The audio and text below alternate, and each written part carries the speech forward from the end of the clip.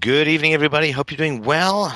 My goodness, it is but a fortnight until Santa himself decides to visit freedomainradio.com/donate and to say, who has been the good philosophers? Who's a good philosopher? Who's doing good in the world? Who's helping out Free Domain Radio? And hopefully he will have something in his bag. That is not a lump of coal, although these days, I guess a lump of coal worth very much. But if you'd like to help out the show, help us survive. freedomainradio.com/donate. Looking forward to your support. A little present to the hard-working team of philosophy, the hardest working team of philosophers I believe in the whole wide world. Can be yours for the low, low price of you fill in the blank. Mike, who do we have on first? All right, up first today is Michael M. He wrote in and said, I work in a kindergarten of 2- and 3-year-olds in China. The school is meant to be peaceful and non-threatening as possible, but it's not. There still is the naughty chair for things like not eating your food. I don't put people in the naughty chair, but I'm still working in a place that does, in addition to using other types of rewards and punishments. The question is it possible to teach peacefully? And if so, do you have any suggestions from raising your daughter? Is it possible to teach peacefully? Can you just expand on that a little bit? I want to make sure I understand. Hello? Hello. Hi, Steph. Hi. I'm really excited. I'm very glad. I can expand on that.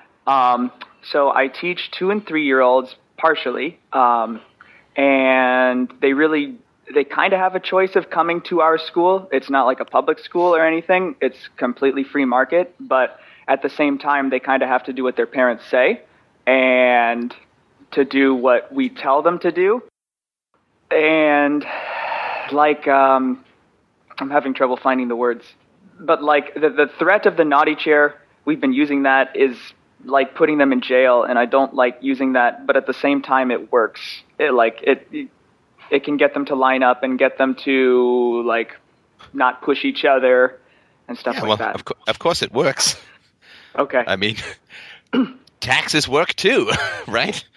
Right. And if you really want to take an extreme example, if you really want to get a woman pregnant, rape works too. It just doesn't mean that it's right. But yeah, coercion works. I mean, in the evolution of human society, it has retained a central place because of its effectiveness. Because human beings, as you know, and again, these are extreme examples, but human beings, as you know, are biologically designed not to be free, not to be moral, not to be self-righteous, and not to sacrifice their genes for the sake of the advancement of abstract virtue. They are designed to reproduce.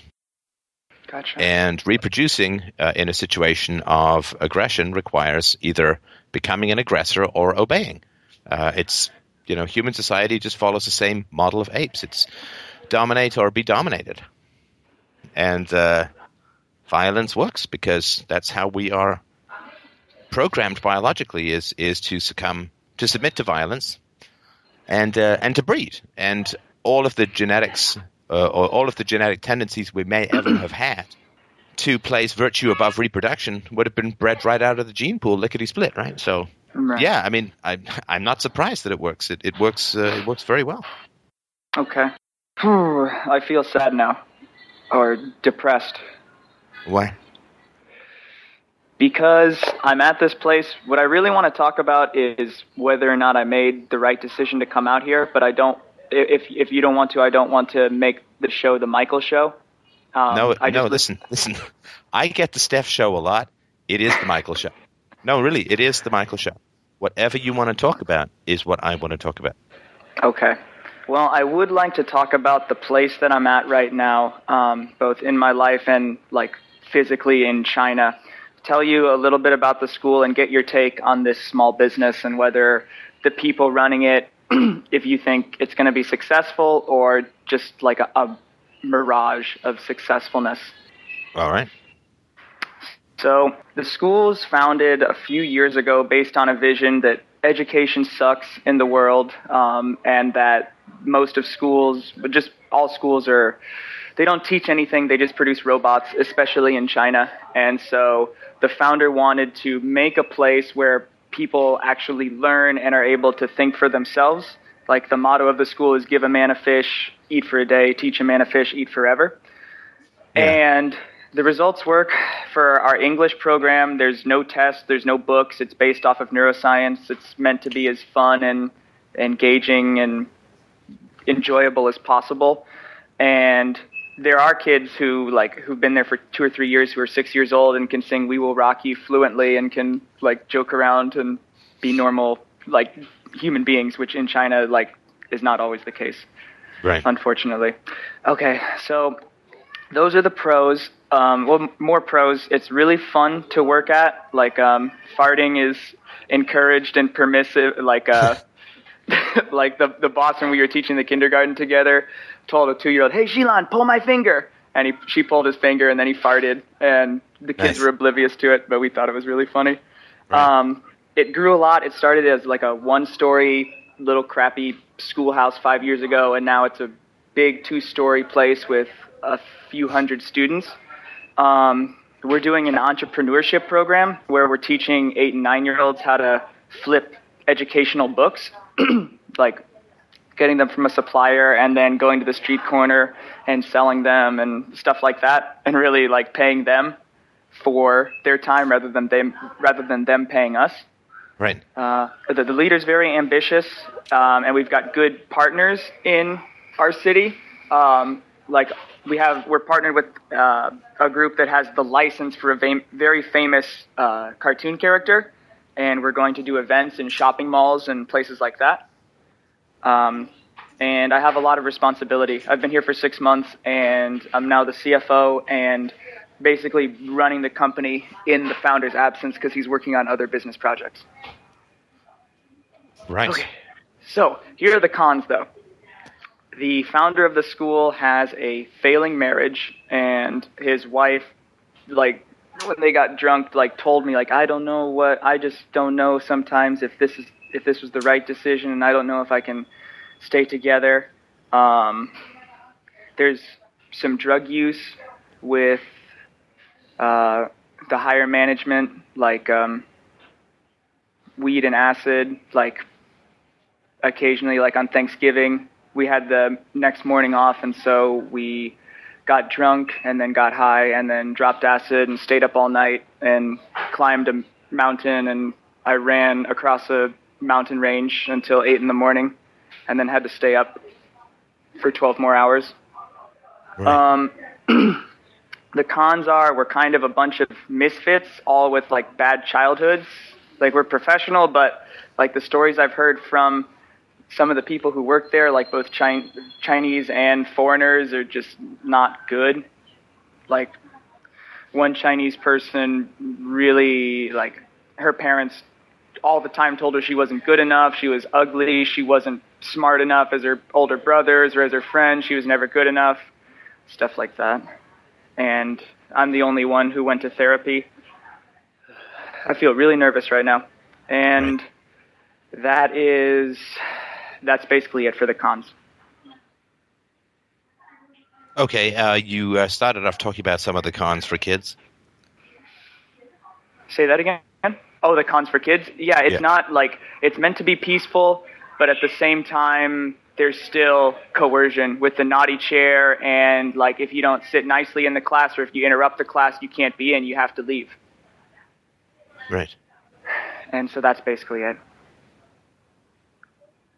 Those are the cons. So obviously no corporal punishment or anything like that, right? Hell no. No. And dude, like we stop it too. It's awesome. Like I stopped a grandma. She was trying to like rip a kid's sweater off. And so I grabbed her, like her arms, and like got her off of him. And she was all huffy and puffy and pissed. And I told her that like if she does that again, she's kicked out and she can't come back in. And that's the founder of the school is really excited. Like he's really happy that I did that. And all the other teachers were too. Right. Okay. So yeah, it's meant to be peaceful, but it's just not all the way there yet. Right. But it certainly sounds, I mean, I can imagine it's almost infinitely better than what else is going on in China. Oh, yeah. Right? Yeah, seriously. And yeah. And the kids really do like us, like with the 2 and 3 year old babies, like whenever they see me, one girl, it's so sad, man. Like this one girl is raised basically by her grandparents who fucking just like yell and scream at each other and hit her and always tell her like, hurry up, put your shoes on, get, let's go, come on. And like whenever she sees me, she starts running over like and just calls my name like as I'm walking away, like Michael, bye Michael, and runs and gives me a hug whenever she sees me. And one time she was being really rude to the other kids, and I said to her, like, kind of in, like, broken Chinese, hey, don't talk like that to other people. People don't like it when you talk like that. And she said to me, but that's how we talk to each other at home. And her mom's away on business all the time and just has no time to see her. And when she does come back to see her, like, she has to stay up really late till, like, 10:30 or 11 because she doesn't get home from work until, like, 9 o'clock, and then doesn't have any time to spend with her daughter. It's just, and then like, it's just really sad because that happens a lot, you know? And you can see like the troublemaker kids, like the quote troublemaker kids, always like, well, when I talk to their parents, well, did you hit them like when they were babies? Yeah. We stopped now. And it's just, oh man, you guys. Right. They're just forcing them to do a bunch of shit they don't want to do. And it's not consistent at all because like the parents will always try and push them to like do all these things that they're uncomfortable with, like, you know, get in front of a crowd and sing a song for everybody or like do a tongue twister in English. And then when I say to the parents, "All right, you go up there." No.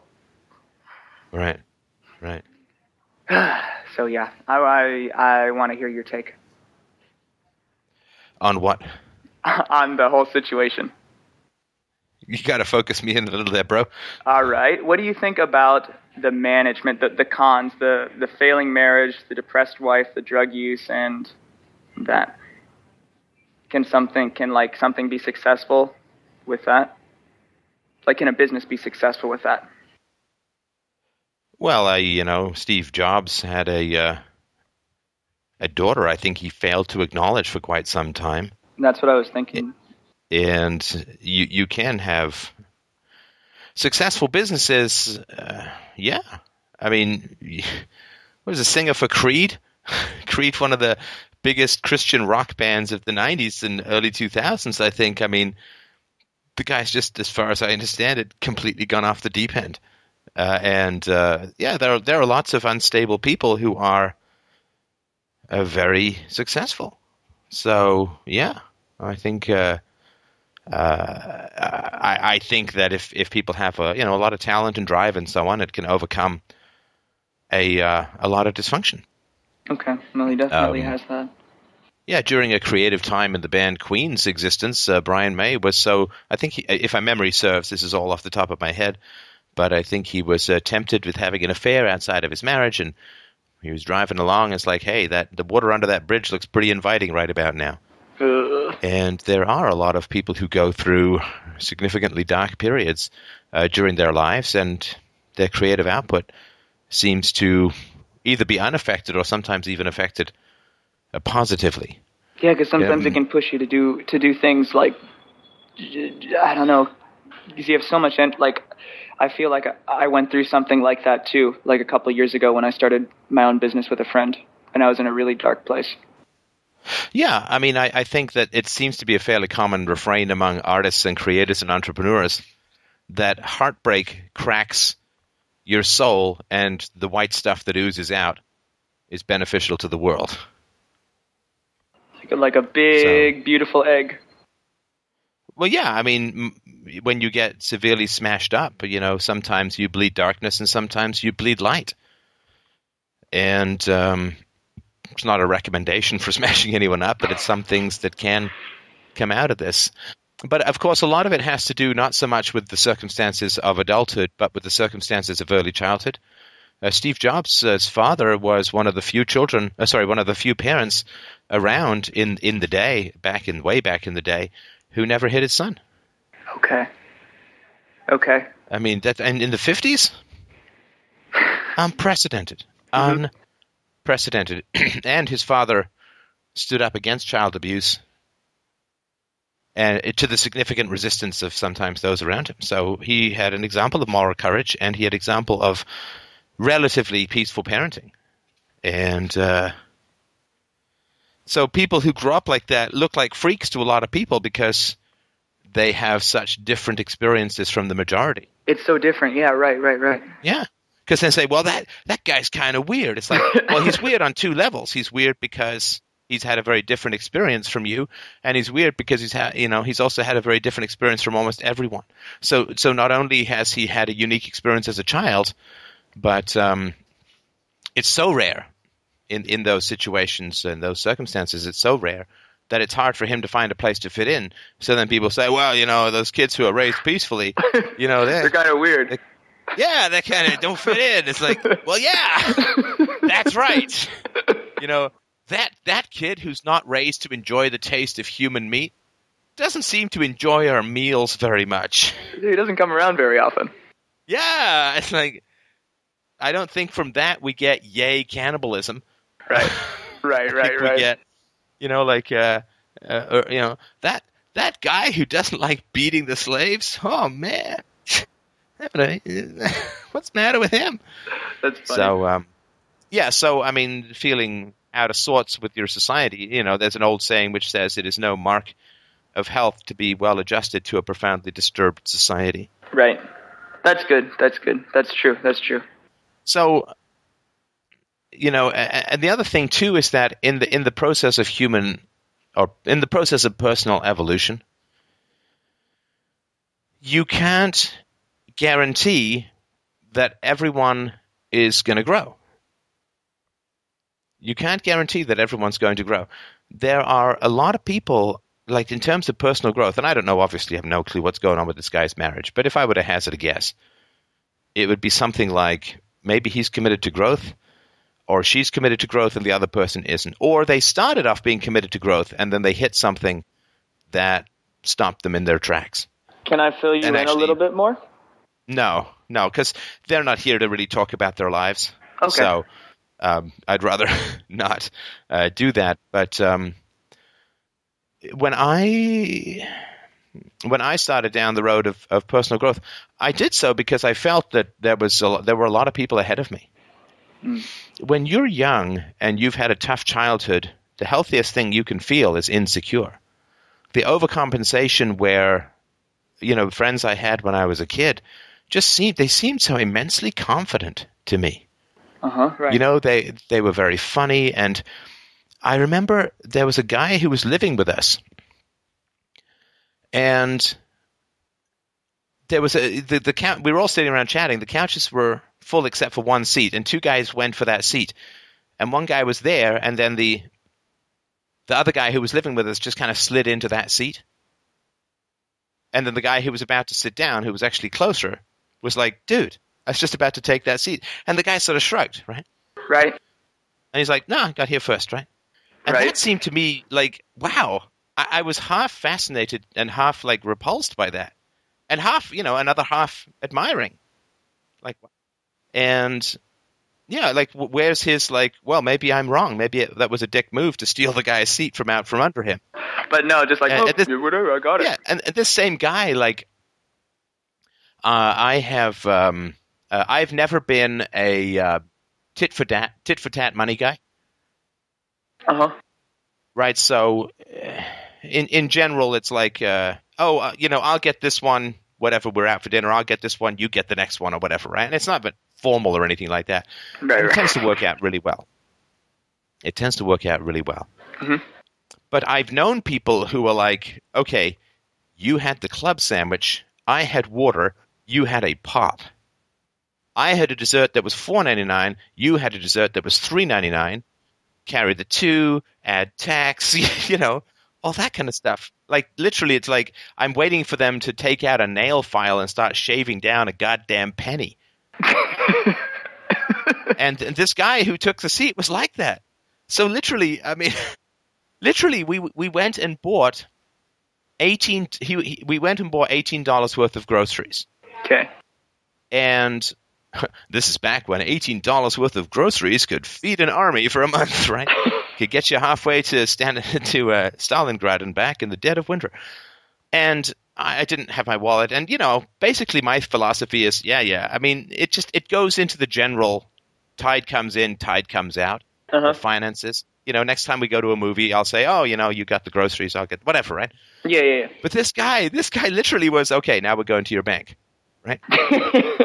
Seriously. And this is back in the day, no bank machines, when I was 15 or 16. And this guy was like, we're going to your bank, and we're going to, we get to the bank, and he's like, well, you got to take out the $9. And you got to, go up to the cashier with a withdraw for $9 and hand me the $9. And it's, there was like a big lineup, because there's always big lineups at banks for ATMs. Open Monday to Thursday, 10 to 3 for your inconvenience. It's closed for an hour. Yeah. And I had to, and what am I going to do? Am I going to say, are you kidding me? No, I was too shy for that. I was like, okay, we'll go to the bank. I'll take out the money. I'll write you the check, and here's your money. It was like, and part of me was like, what is your major malfunction, OCD bot? I mean, what should you be washing your hands 400 times a day or something? And another part of me was like, wow, this guy really stands up for himself financially. True. And holy, it just so people, and the degree of confidence that they had to make jokes. Sometimes they would, go up and rib on strangers and stuff. It's like when you see people. I think it was Samantha Bee. I don't know if she's still on The Daily Show. She used to be on The Daily Show, and she did. Yeah, so she did a skit, if memory serves me right, where she put on a pair of women's panties, and coming out of the women's panties was an ungodly amount of pubic hair. And it was fake, obviously, right? Sure. Anyway, so she'd come out and she'd ask her boyfriend, and they were filming this, right? And, oh, how does this look, right? And people were like, oh my God, what's that? The Sasquatch with a suntan? And she was saying, like, oh man, it feels so terrible to do that kind of stuff, but you commit and you get it done. Mm-hmm. And my friends, when I was growing up, not all of them, but a lot of them had this odd kind of confidence. And I was quite fascinated by it. I somewhat admired it, and I was somewhat afraid of it. It seemed like, I knew that they'd had some pretty dysfunctional histories. And part of me was like, well, they seem to be doing okay. Right. I know. I live with a few guys who are just like that. I know exactly what you mean. Yeah. Yeah, they're going up and they're talking to people, asking women out, and they're and of course it seems to come with this unholy amount of personal ribbing. Right. Like they're always like, I never felt like safe around them. Like it was fun and exciting, but like dangerous at the same time. Oh yeah, it's like this bullwhip zing fest all the time, which exactly. But also like amazingly funny guys. Exactly. Yeah. Yeah, I know exactly what you mean. Yeah, and also they had a truly spinal itch form of restlessness. Go on. Well, they were constantly in motion. Their hearts were just brownie in motion, thumping all over the place. Like the idea that you'd go to the library, pick up some books, put up your feet, and just read quietly for an evening. Mm-hmm. Pretty incomprehensible to these guys. And they did, yeah. Some of them had a sort of, to me at least, a dangerous. Like my life has always had walls and rules and boundaries. Like I'll do this, not going to do that. And these guys, it's like they just like where I would come up to a wall, like some giant ass Berlin-style Pink Floyd wall, they just walk right through it. Mm-hmm. And so, like, yeah, with drinking to excess, with drugs and so on, they just didn't seem to have any breaks or any like BRAKES. Didn't seem to have any sense of restraint in particular. Yeah, I know what you mean. And if you did, you were sort of, there was this automatic. Come on, let's party. Yeah, to some degree. I don't know if they ever cared enough about me to want to drag me along. In general, and I felt pretty small relative to these guys. Mm-hmm. because the things that I was interested in, the things that I was doing and so on, were not things that they... I mean, we hung out a lot and have a lot of affection for a lot of those memories. And they did teach me a lot about music. Uh-huh. And they did teach me a lot about quality. Like we used to get together and have what we called the Deca dinners, which was, every 6 months you'd scrimp and save, and then you'd go and buy the most inconceivably expensive stuff at the grocery store and make it all in one meal, along with like $20 a pound Ethiopian coffee, and you'd get hot plates with like the most delectable shrimp, and you'd make your crazy desserts that like profiteroles and stuff. And you just basically spend a whole day buying and cooking and eating to the point where you just couldn't eat anymore. Okay, and those were real oases in a pretty pinched youth.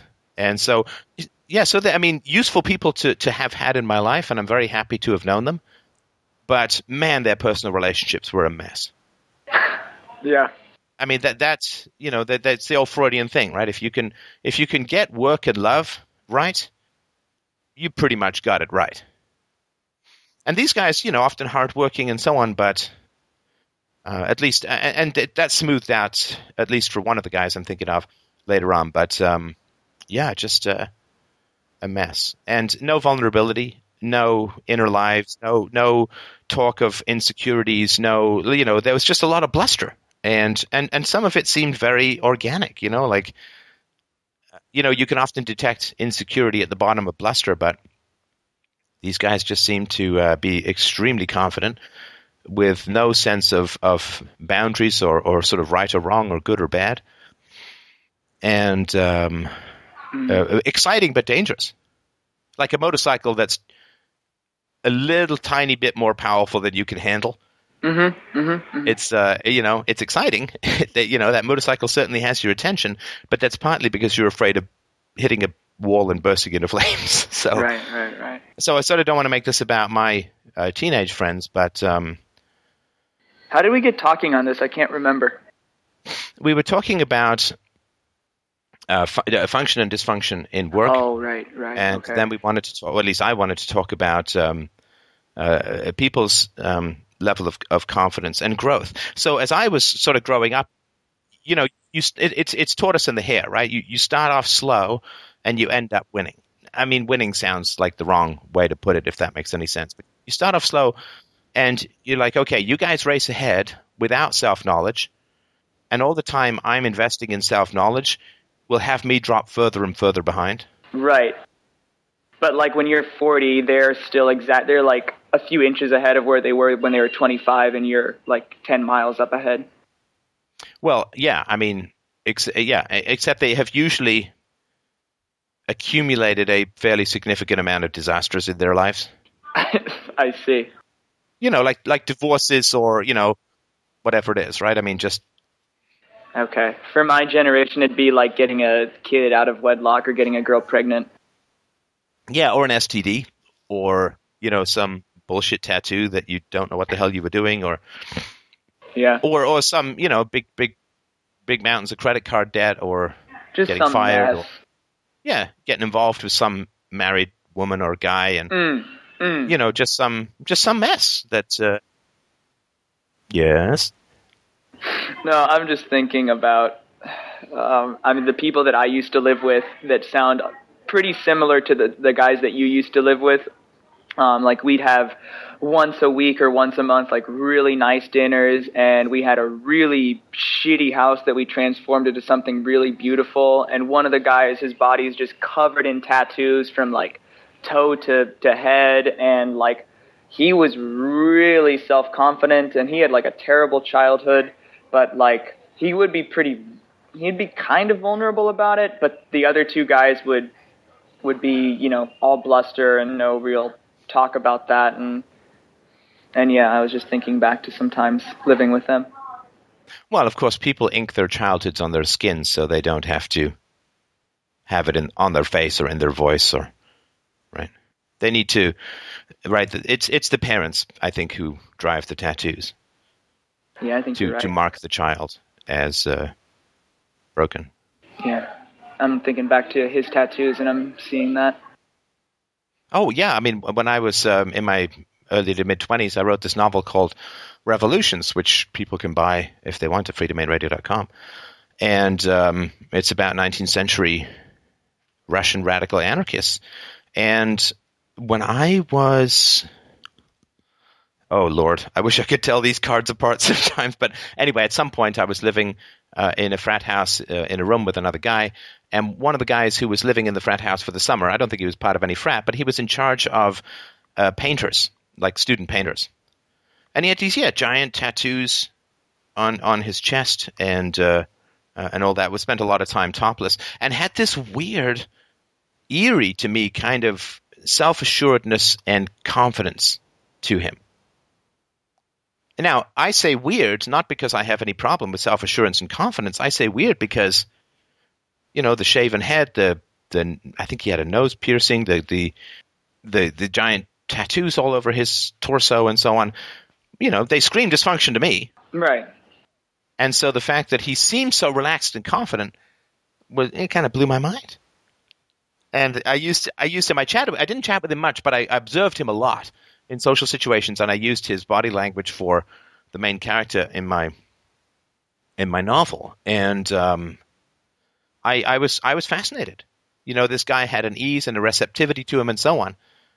And what it meant to me was that he had created a milieu around him where nobody questioned his choices. And that, I don't think, is a very good milieu to be in. Right? So there was nobody who was saying, hey, man, what are you doing? Like, why are you thinking of getting a tattoo? Right. It was just kind of a reinforcing bubble around him. Yeah, it's like the hipsters who nobody ever says, don't you think that being ironic about other people's achievements is ironic in and of itself? I'm so sick of the hipsters. I'm so glad I'm not around them anymore. I know you've got tight lobster pants and Keeble elf shoes, but dear God in heaven, can you actually produce something that makes you vulnerable and can be rejected? Seriously, and quit talking shit about successful people and, successful companies. Sell out. Yeah, it's like they're really just exploiting people, and, I'm glad that I don't work for something like that, and make fun of all their coworkers if they work for some job, well, this guy you just need to pull yourself up by your bootstraps, and then they all laugh, ha ha ha, those Republicans. Yeah, it always, they sort of look on society. I don't know if you've ever seen a film called Office Space, but Jennifer Aniston's boss, who's this earnest, homely guy who wants everyone to wear flair, like buttons on their... Oh, you want me to wear more flair? Well, no, you have to want to do the flair. You want me to put the flair on? Or do you want me to want to put the flair on? That kind of stuff. Where Gotcha. And yeah, I know I could do a whole bit on hipsters, but there are some traumas that I really get, and I have a huge amount of sympathy with. Mm-hmm. Hipsterism is not one of them. No, why not? Because most of those kids are the dorky kids who are out of place, at least thinking back to the ones that I knew. They weren't good at sports and of average intelligence. And so they do something to distinguish themselves, but they all end up doing the same thing. No, because there's trauma which is harmful to the self, and then there's trauma which is harmful to others. Okay. And as Socrates said, and as Jesus said, and as many other thinkers have said, it is better to suffer wrong than to do wrong.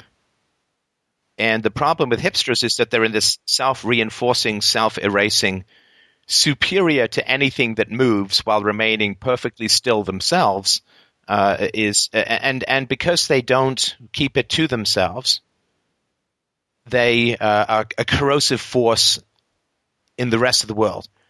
They are like evil Jedi luring you to the dark side. Join us over here with our organically grown lattes, with soy milk, and, we will watch the parade of fools called the world, and we will complain about those who sell out despite the fact that we never even got an offer to sell out. Hey, I don't mind someone who says don't be a sellout, but you at least have to have gotten an offer. Otherwise, you're like a homely virgin praising abstinence. It's if someone came up to you as a hipster and said, "I will give you $1 million to star in my commercial," and they said no, yes, okay, props to you. I may not be a wise decision, but but these guys, I mean, who the hell is offering to buy them out? Oh, you're a sellout. It's like, well, when have you ever been tempted? When someone come up and offered you a lot of money for something that may go against the grain? Don't give me this shit. Go out there and do things in the world. And the other thing too is that I don't like the tiny black holes of a lot of people's personalities. They're very small. They live very small. In other words, they could not inspire anyone. Right. And hipsters are like these vampires that fasten their little peg teeth on the jugular of enthusiasm that makes the entire world go round.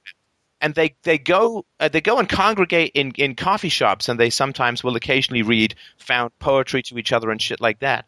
And it's like, well, there's only a coffee shop here because no one's being ironic. And the guy who picked your fucking coffee was not doing it to be ironic. And the people who come to work here do it not to be ironic. So you're living in this world where everyone's achieving and creating, and you're just mocking and being negative towards everything. And it's a black hole that pulls other people's enthusiasm in. And I keep a very close eye on my own level of enthusiasm. Like I'm like a guy carrying a candle through a storm. And if there are people around who make that enthusiasm flicker, I get the fuck out.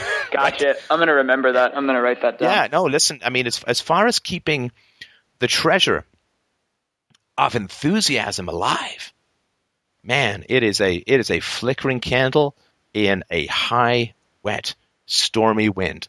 And you got to cup that shit and keep it safe, and you got to cover it up. You got to guard it, and you got to take it to the basement, and you got to double tape the windows, and you really have to keep those who piss on your light. Well, I guess further than pissing distance away. Sorry, you were going to say?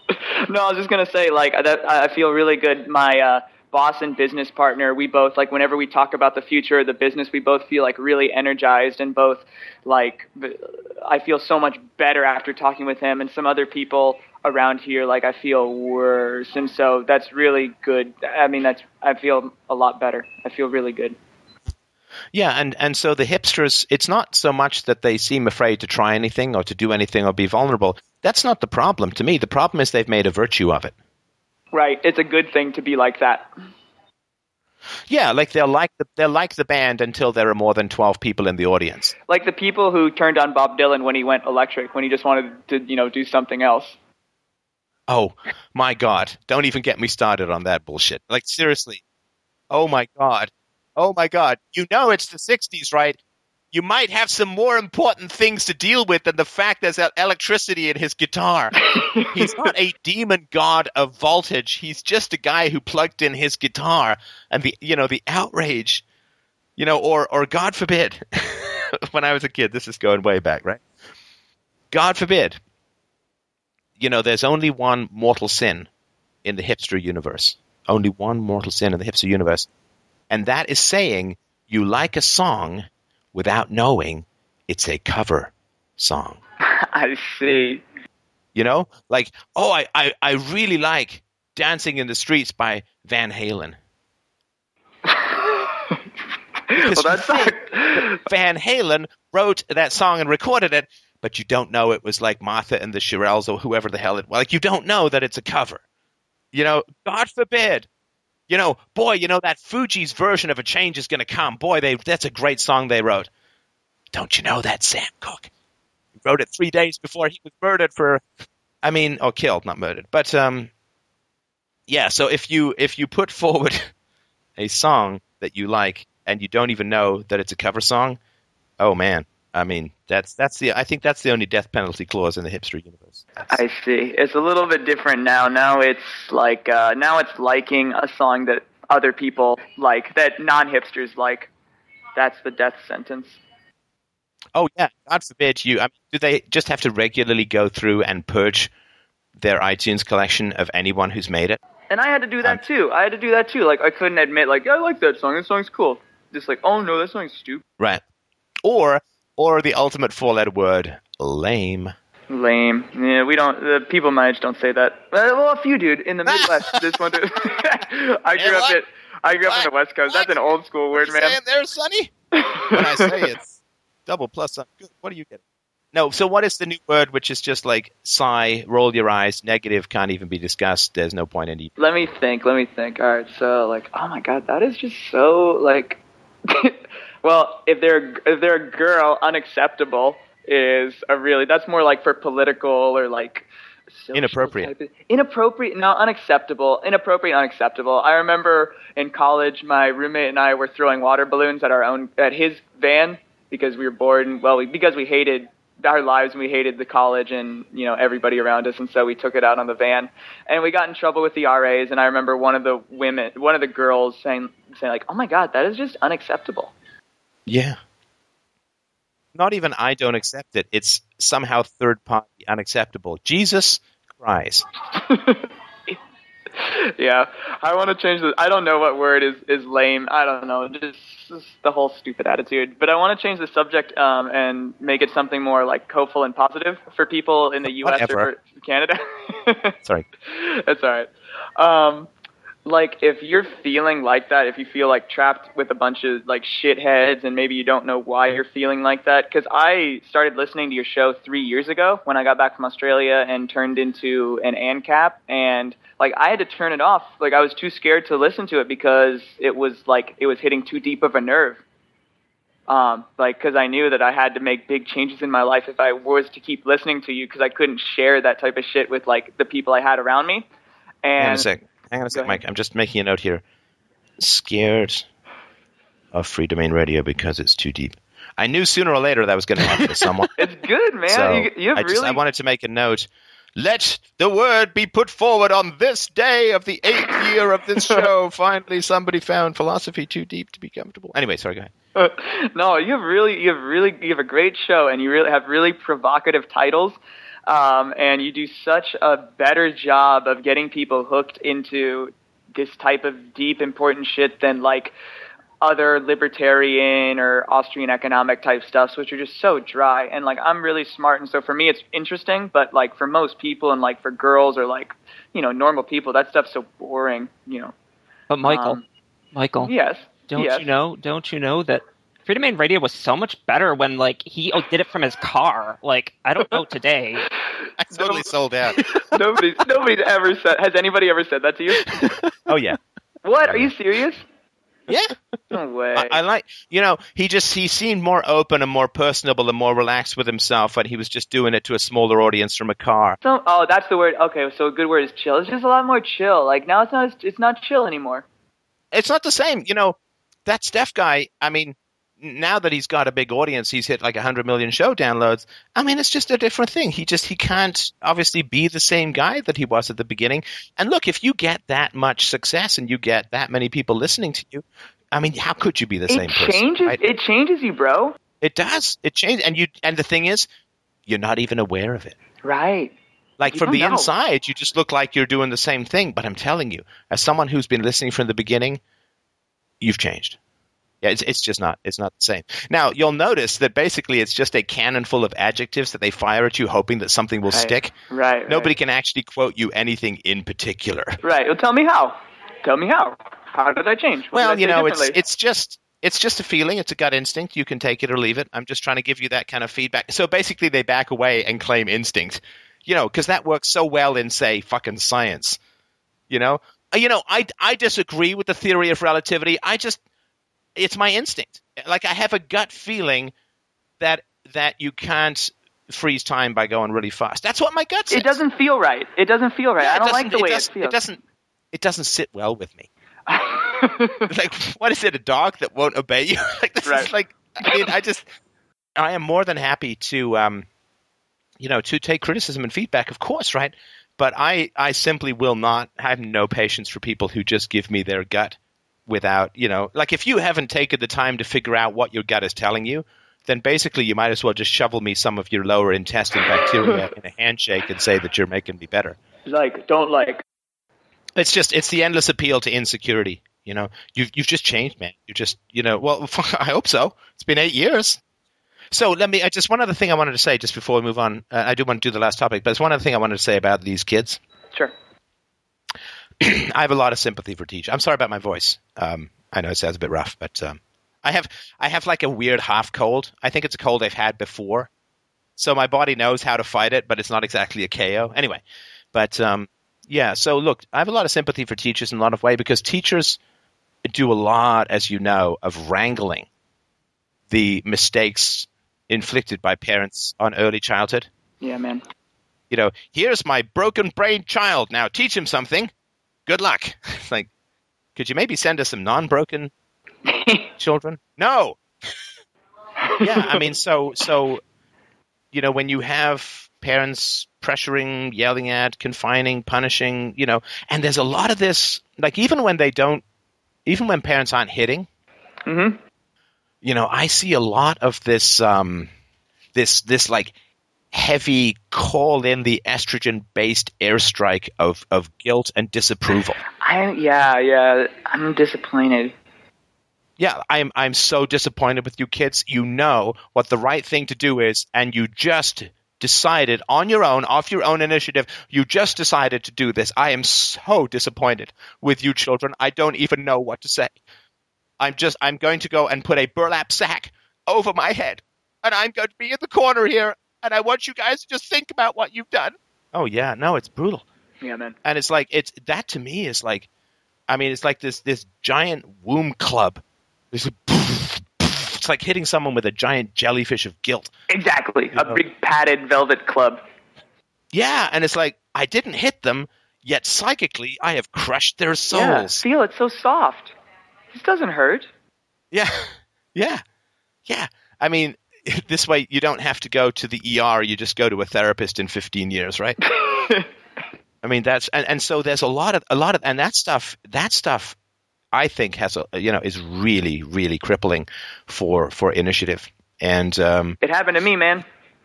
No, was that your experience of like I thought we'd agreed on how this was going to go and you just decide to do it? Yep. When I started my business like 3 years ago from my dad, I got, you got to knock off this free market shit. And then from my mom, like, she didn't really say much. Well, I hope it works. And then before I came here, I thought about becoming like this accountant for this group of like startup restaurants. And I told her, I was all excited, like, Mom, guess what? I just applied to be the executive accountant for blah, blah, blah, this chain. Well, you're not an accountant. Bye-bye. Yeah. So, yeah. But go on. You were saying about the kids. Well, so there's a lot of this, I'm very disappointed in you. So even when there's not this direct aggression, mm-hmm. You know, I mean, again, I'm going to generalize about women. It's not true of all women, but... Please go for it. I do that so people know what to cut out. Okay. Right. Now, if you're going to slice and dice this podcast up to make me sound bad, I'm just going to start inserting beeps into the podcast so that people know. I'll give them time to down. You should do it. Yeah, do it for them. Do it for them. Okay. This does not apply to all women. It's a gross generalization. There are many exceptions, and it's not philosophically proven. Beep. Okay. Now, right. So it's a weird, and I don't get how this exactly works or happens, and I can't imagine what this is like. Look, Michael, you get upset at things, right? Yes. Do most people give a shit? Kind of. Yeah. Okay. Well, maybe not most, but like the people around me. Right, but I mean, does everyone like stop what they're doing because you're upset? No. I don't mean if you're crying and beating your head into a concrete. No. If you come in and you're upset, right, the people are like, "Whoa, Michael's upset." Everyone, everybody, hold on. Stop the traffic. Holy Stop shit. the clouds. Make the rain freeze in midair. Nobody move. Pause, Michael's upset, and until Michael is no longer upset, the world better stop turning. Now, everyone focus on Michael. Oh, yeah. Right. And so for guys, I'm upset. You know, people may care, they may not, but the world doesn't stop, right? But women have this like weird spell. It's like a freeze time, freeze balls, freeze heart spell called I'm upset. Well, I'm upset. I'm very disappointed in you. It's like, well, thank you for sharing your subjective experience. I mean, like there's this couple of, sorry, I know we're drifting around a lot, but I sort of wanted to get this point across because you're dealing with a lot of the fallout of this, right? Because when you say to moms, don't hit, But they don't listen. they're like, oh, yeah, that's fine. I've got backup compressed Jewish matriarch guilt blow dart that I could use. So okay, yeah. So and that in some ways I think makes it even more difficult for teachers because okay, well, we're not going to hit anymore. I'm just going to sit my fat ass of guilt on their head until they asphyxiate. Right, and I don't want to do that. No, you don't. But of course, there's some fallout that is like it happens for kids where I don't want to disappoint. Like men don't have that power. Where I'm upset, therefore other people must change. Right?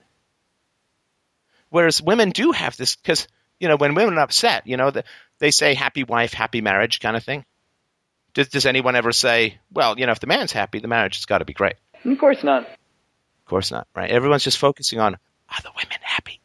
Is she happy? If she's not unhappy, go in and bring your mother a tea, make her feel better. You've got to go over there and talk to her. She looks really upset. Yeah, listen, whatever you said is really upsetting to her. Just apologize, dude. Yeah, just apologize. I don't care what for. Or like there was some old drabble joke where the husband comes up and says to his wife, listen, about that thing earlier, I'm totally sorry. I shouldn't have done that. I really, really apologize. And she says, well, I guess that's okay then. And the son says to his dad, what was that for? He says, I don't know. I just do that a couple of times a day.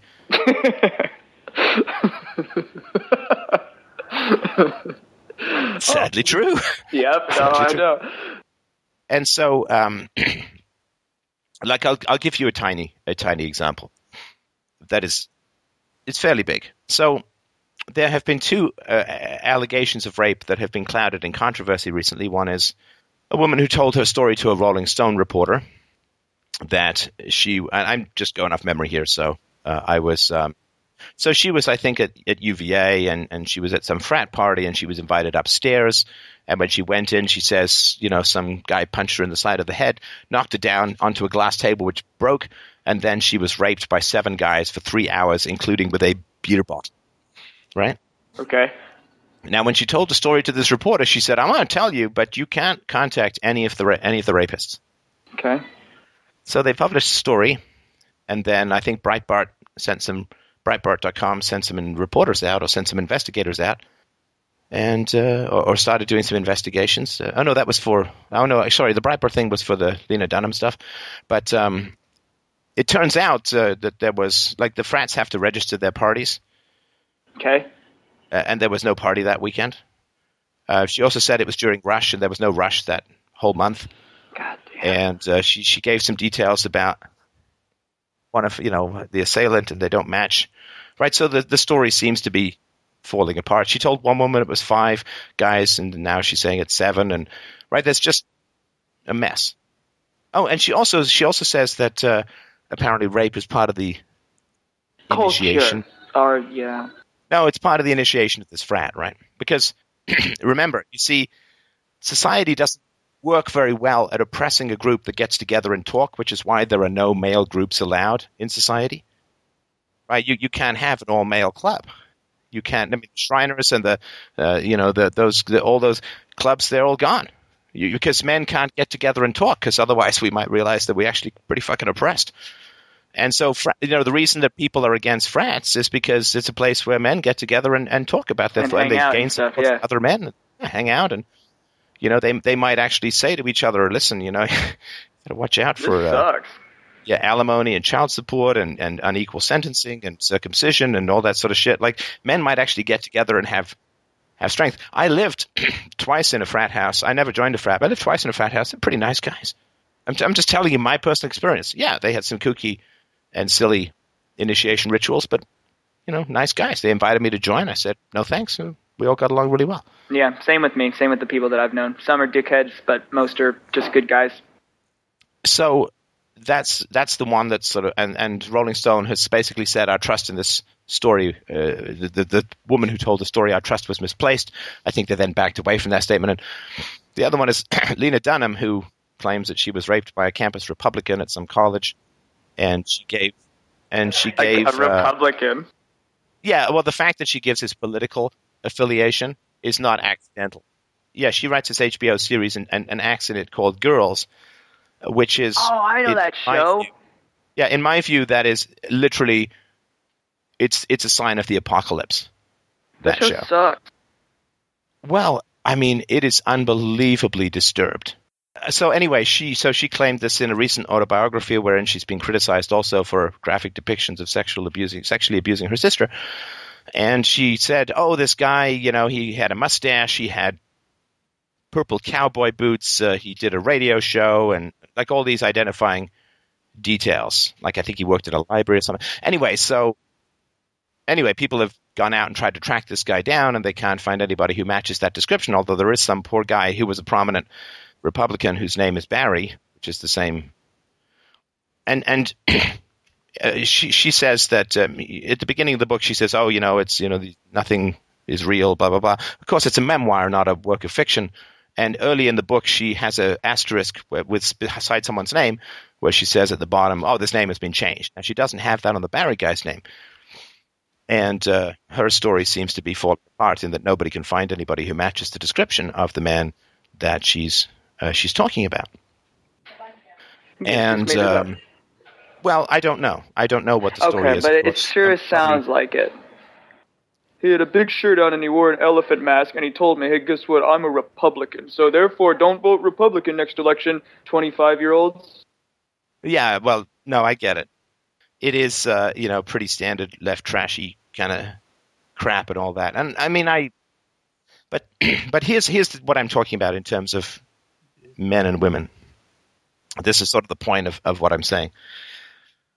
Yes, it's finally happened. But the point of what I'm saying is that I must have read, just looking for this, I must have read like 24 articles on this. And with maybe one or two minor exceptions, and those are the articles focusing specifically on Barry and his potential defamation lawsuit against Lena Dunham and so on. Everybody is writing about the Rolling Stone, I was raped in a frat house on broken glass table for 3 hours. And I mean, to me, that would you're on broken glass. You'd need incredible stitches. You'd be lacerated down to the bone. You'd lose blood like crazy. But it's supposed to be visceral and make you those recoil evil from the story, frat right? dudes, yeah. Yeah. And you always have to be careful when a narrative fits too close to a stereotype, right? Like evil frat guys. I mean, we already went through this with the lacrosse rape allegations, this Crystal Mangum stuff. Those frat poor guys. Dudes. Well, but here's the thing, right? So every article that's not focusing specifically on this Barry guy for Lena Dunham, every article has said basically this. This is a great tragedy because it will be harder for women to come forward. This is a great tragedy because it means that women may be less believed in the future. This is a great tragedy, you see, because how it may potentially negatively impact women in the future. So shitty, dude. God damn. But that's what I mean. The women are upset. And we have, the idea that it's a little fucking more serious for these men who are accused of rape doesn't enter anyone's mind. No. The fact that the men are, this Barry guy, that doesn't seem to have anything to do with it. The guy's got a job. He's got a career. He's got a wife. He's got kids. Holy shit. The fact that it's no, this is bad because you are falsely accusing or potentially falsely accusing someone of the crime second only to murder. And nobody seems to be able to. It's you see, this could be bad for women in the future because how about the guys right now? All of the frat activity was suspended on the campus. Yeah. How about all those guys? How about the guys who, they now waiting for every phone call about, is this going to be the cops? Every time the phone rings, their heart's starting to race. Every time they go to class, they're just so, fucking, either pissed off at everybody or hyper paranoid, if people look at them, shit, did that person, do they know who I am? Are they thinking that I'm a rapist? Now, at least that's what I think I would be like in that situation. So the idea that this is that it's the men's experience, feelings, and fears that would be what anybody would focus on. It's not even mentioned in passing. Plus it's bad for the guys. Like it's just not part of anyone's processing of this. It's like, well, but you see, we got to focus on how this might affect women in the future. Dude, the U.S. fucking sucks in that way. I mean, Yeah. I want to put a plug in for China. Like, I've been here for 6 months, and in a lot of ways, it's, not even in a lot of ways. In a few ways, it's like, retarded. Their culture is really, really strong, and, like, it's tough to, like, get through to them on some level in that regard. But in a lot of ways, the people here are just so much more open-minded and friendly, and maybe it's just because I'm a foreigner, but, like, I was talking to a coworker, a girl, about, like, alimony and, like, what it's like in the U.S. for guys, and she said, that's not fair. That doesn't seem fair. And then, like, she even said, yeah, I agree. It's very difficult to be a guy in a lot of ways, and most people don't see that, but I do. And then, like, talking about, like, government or economics, I got a Chinese parent who was talking about, like, the GOV, and I don't know. I know they're recording everything, so I'll just keep it blasé. But just, like, we were talking about some activities, and I was being diplomatic and said, well, maybe there could either be really stupid and have the good intentions, or they could be, like, crooked. I don't know. It's tough to know. And she said, they're crooked. They're evil. They're just stealing. Yeah. Yeah, I mean, what's more prevalent in society, rape culture or alimony culture? Alimony culture. Of course, yeah. Anyway, listen, you had one other topic you wanted to dip into before we move on? Yeah, I don't really want to talk about that right now. I don't know, it's kind of I do, but I don't want to take up too much of your time. It's completely... Okay, well, listen, call back in. I mean, a very, very enjoyable chat, and obviously, Michael, you're welcome anytime. I hugely appreciate the exposure that kids have to you. Thanks, man. Wherever you are. It's also nice to be working in a culture where you're not considered a pedophile for enjoying working with kids. Dude, seriously. I mean, it's so much better. I want one more plug. For any dude, like, working with kids, like, I worked in a school for 2 years in the U.S., and I was so scared. Like, the kids were my best buddies because I was nice to them, unlike all the other dickhead teachers. And from the other teachers, like, you got to be careful. You just be careful. Just be careful. Just be careful. Keep the door open. No hugs. Blah, blah, blah. Dude, it's so ridiculous. So anybody who's going through that type of thing, just get out of the U.S. Fuck that shit. You are young, and the U.S. is fucked, and it's so much better being out of the bubble. Like, I don't really know any of the, like, current event type of stuff that you do, and it's just so much, like, it's nice to, like, dip in every now and then to get your take on the latest retarded culture stuff, and it doesn't really make me mad. Like, it just makes me like, oh, that sucks, but I'm glad that nobody else is talking about that over here, because nobody has a clue. Anyway, so yeah, it will literally take generations for the scar tissue of this hyper-political correctness to ease. I mean, there's been such damage that has been done, particularly between gender relations. Such unbelievable amounts of damage has been done. You cannot break the family up without breaking up hearts. You cannot, make everyone reliant on the state without destroying the family unit, and you cannot destroy the family unit without breaking everyone's heart. And it is unbelievable the amount of damage that has been done between the genders, and it will take generations. Even if things were to reverse tomorrow, it would take generations to heal. Yeah, I want to not believe that, but you're exactly right. And a couple years ago, I would have thought like, no, it's possible to fix it now. But you're right, it sucks. All right. Well, thanks, Michael. Appreciate your call. Feel free to call back in anytime, and keep up the great work with the kids, man. They are lucky to know you. Thanks, man. I really appreciate it. Thank you, man. You're such a good person. Same to you, Mike. Thanks, man. Bye-bye. All right. Thank you, Michael. Up next is Michael. Michael H. is up next. He wrote in and said, do you consider Nietzsche to be an authoritarian? Well, what do you mean by authoritarian? I guess my response is basically to what Patrick Byrne, the CEO of Overstock.com, mentioned in a Bitcoin presentation. That the overman or the Zarathustra, which is Nietzsche's Overman, is somehow related to an authoritarian kind of perspective, not as an individual. Yeah, you just used the word authoritarian without defining it when I asked for a definition. So okay, well, it isn't. I'm afraid I'm going to have to ask you to try again. Yeah, it isn't the economic perspective, which was kind of what that speech was about. But that the authoritarian, that not an individual free agent, but rather a submissive role to the power of the state, which it would be because he doesn't have a power of the religion over him.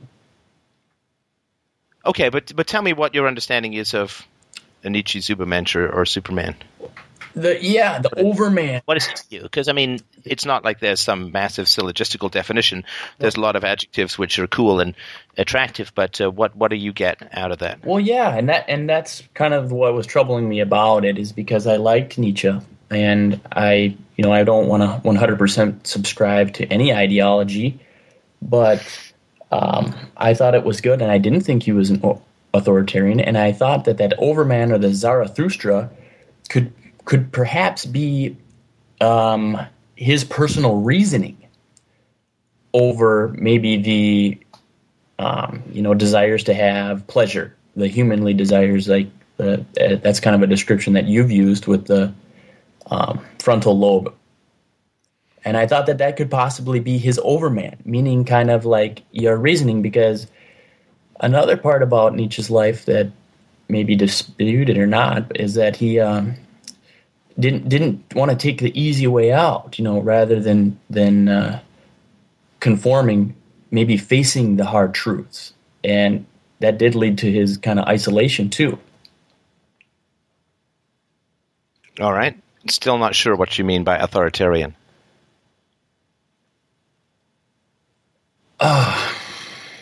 Okay. I mean, if you said dictatorial, I'd put that more in the camp of Plato's heroes. The philosopher kings is like, we can't explain to you why you need to obey us, but you need to because we are enlightened and you are not. Because that would be sort of dictatorial, but I'm not sure authoritarian is kind of loosey-goosey. It's like fascism light, and I'm not sure what that really means. Okay. I'm not sure that I do either. Well, that's important. Do you view the Superman? It sounds kind of weird because I just think of Christopher Reeve in tights. But let's call him what, the Ubermensch? It's the because it's beyond man. In his, it's not Overman. It's not Superman. It's not dominating man.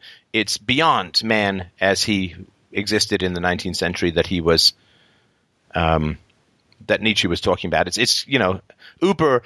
Deutschland, über alles, like the Deutschland, über alles, the national anthem. Deutschland, Germany, over everyone. Yeah, that's great. Never caused any problems before. But in this context, it's beyond. So some people say it's Superman, some people say beyond man, but it doesn't mean dominating man. Because the Superman comes back, Zarathustra comes back. And tries to enlighten people. That's not dominance, right? I agree. He doesn't come back and try and raise an army of the undead to take over mankind and have them read his thoughts, right? Yeah, and I don't believe that he was, so fond of that culture in Germany, and actually was more of a critic. But some people, he hated the culture. Yeah. I mean, God, all philosophers are supposed to hate culture. I mean, God, it's like, Jesus seemed to have a bit of a problem with the devil. I don't know what that was all about. It's like, they're opposites, right? Good point. And any philosopher who doesn't loathe culture, I would argue, and I've argued before, I won't get into it now, just doesn't understand either philosophy or culture. Okay. Culture is lies reinforced by time. And that is something which, because the culture makes lies plausible through exposure to time. And it makes prejudice seem like physics intergenerationally. And so it is the most dangerous opponent of philosophy because it feels the most credible to the average person. Okay. And that's just by looking around, the social groups. I mean, the conformity. Yeah. Okay. Yeah. And so for Nietzsche, what is one of the first things that Zarathustra, or the overman, came back and said, God is dead. God is dead. And that was not so much, I think, a statement of atheism. I think what it was, because an atheist would never say God is dead. Yeah, because God never existed to the atheist, right? Well, that's like teaching a kid there's no Santa Claus by shooting Santa Claus. Yeah. If there's a body, then he was here, right? I mean, help me hide the body of Santa who doesn't exist. I mean, that wouldn't make any sense, right? That's right. So I would never go forward and say, God is dead, of his pity of a man hath God died. But what he meant by God is dead is that there is no external kabuki of values that organizes your life. You are not a bit player in a cosmic drama. You are not the deciding vote in a Manichaean duality of war between good and evil. You are not being tempted by the devil and worming and biting and chewing your way towards the divine. Nobody outside you is obsessed with you, because that's the weird thing about. I mean, the pattern between democracy and theology is that in both of these systems, people really care about you who otherwise wouldn't. I mean, one of the weird things about democracy is that you have to appeal to the vanity of the average fool in order to get his vote. You have to figure out what he wants. You have to poll him. You have to figure out what he likes. You have to pander to him. You have to focus. So you've got people of incredible intelligence, skill, and ability, and politicians certainly fall into those categories. Notice I didn't say virtue. And they have to really, really care about what the average man thinks. What do the soccer moms want? What are the 18 to 35-year-old Hispanics? What are their big ticket issues? And you have to pander to these people, and you have to figure out what they want, and you have to craft your message to appeal to them. In other words, you have to really care. I mean, you don't care about them as individuals, but you care about them as resources. At least that give you power. And that is a wonderful treat for the average person. They get to feel special because politicians are focusing on them. And it's a shitty specialness, and it's incredibly destructive to everyone involved. But yeah, Barack Obama's he's doing a town hall. He's coming to my town. He's going to answer questions. I'm going. He really wants to know what I think. I'm going to write to my congressman. He's going to have to write back. He's like, so people who otherwise would not really gain much focus from people like politicians do. Now, don't get me wrong. I mean, Disney, of course, does a lot of test marketing for their movies and shows and all that kind of stuff too. But there's something in particular about democracy that plays to the vanity of the masses. And it may be- since the masses are so ridiculous, and I say that not out of any prejudice, because I am ridiculous in almost all endeavors of human skill or capacity. I can't build a guitar. I can't do dentistry. There's so much that I can't play any instruments with any competence. Yeah, I can think, but that doesn't put corn on the table, right? I mean, so that's and the other thing is that in religion, supernatural beings are obsessed with you. Yeah, you're like the hottest girl at the bar, stuffed to the gills with pickup artists, right? Because Satan really wants your soul, man. He's thinking so hard his horns have electrical arcs going between them. Satan really cares, and is obsessed with getting your soul. And God is obsessed with bringing you home, bringing you to heaven. Stay on the straight and narrow. The most majestic, enormous, powerful, omniscient beings in the whole universe are really focused on you. So that reminds me of the advertisement industry as well, and it's kind of like playing to the insecurity. So if there's enough insecurity, they're going to need to buy. They're going to buy into the saving as well. Yes, and to me, it all comes from whatever is left hollow within you will almost certainly be filled up by corruption. Right? Whatever foundational fundamental needs remain unmet within you, evil people will offer to meet them for you. Right? And so this is why, and I focus so much on parenting, particularly infancy and early childhood.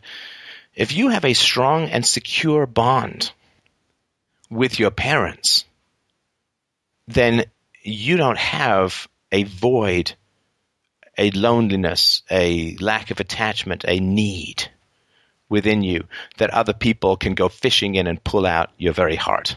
Yeah, and end up in a bad relationship, yeah.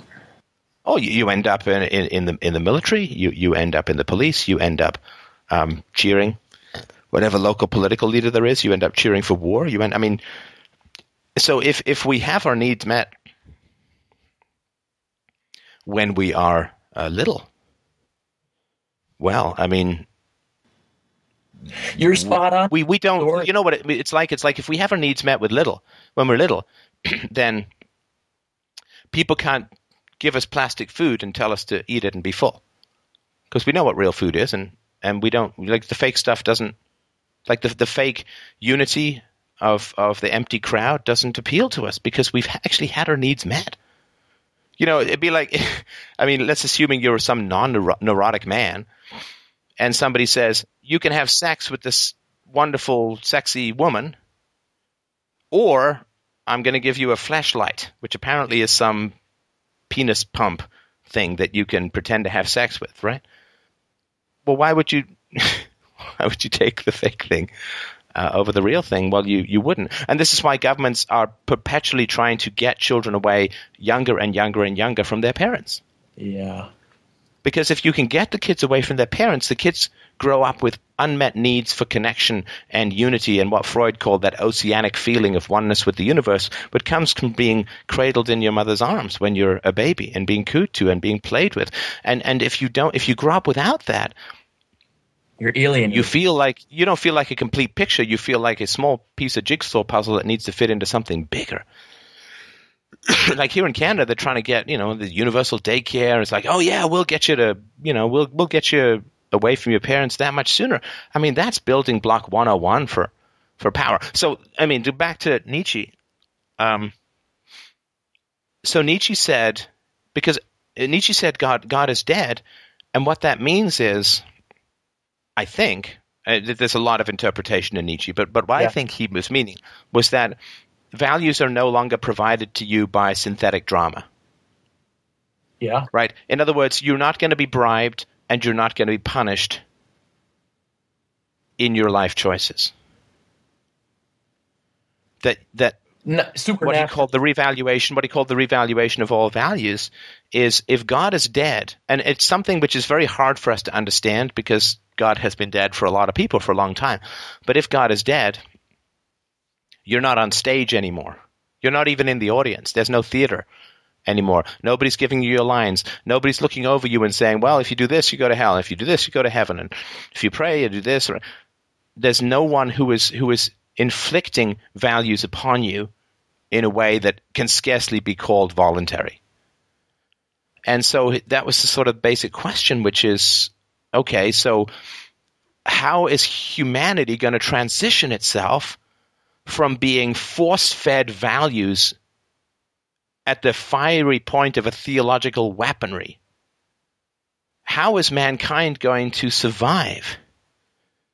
What is the hangover going to be of the death of God? How is humanity going to survive when it is no longer obsessed by imaginary beings and is no longer forced and threatened and cajoled and bribed into accepting, quote, accepting values? When it's no longer value rape, what is going to happen? Now, his big concern was nihilism. And this was a huge concern in the 19th century as a whole. when you stare into the abyss also stares into you. Or he also said, be careful when you fight monsters that you do not become yourself a monster. He was concerned that with the death of God, it's not an abstract thing that is removed from the sky that was never there and people just basically go on. In other words, he didn't say that God is a manifestation of an underlying human desire for virtue which will then be fulfilled in some other manner, right? Like, so people say to me all the time, they say, oh, Steph, well, the state is a manifestation of our desire for power of each other. You get rid of the state, it's going to show up in some other form and blah, right? Mm-hmm. And so Nietzsche did not believe, I think... Like the neocons and in the universities that they drill us with what the failed state is...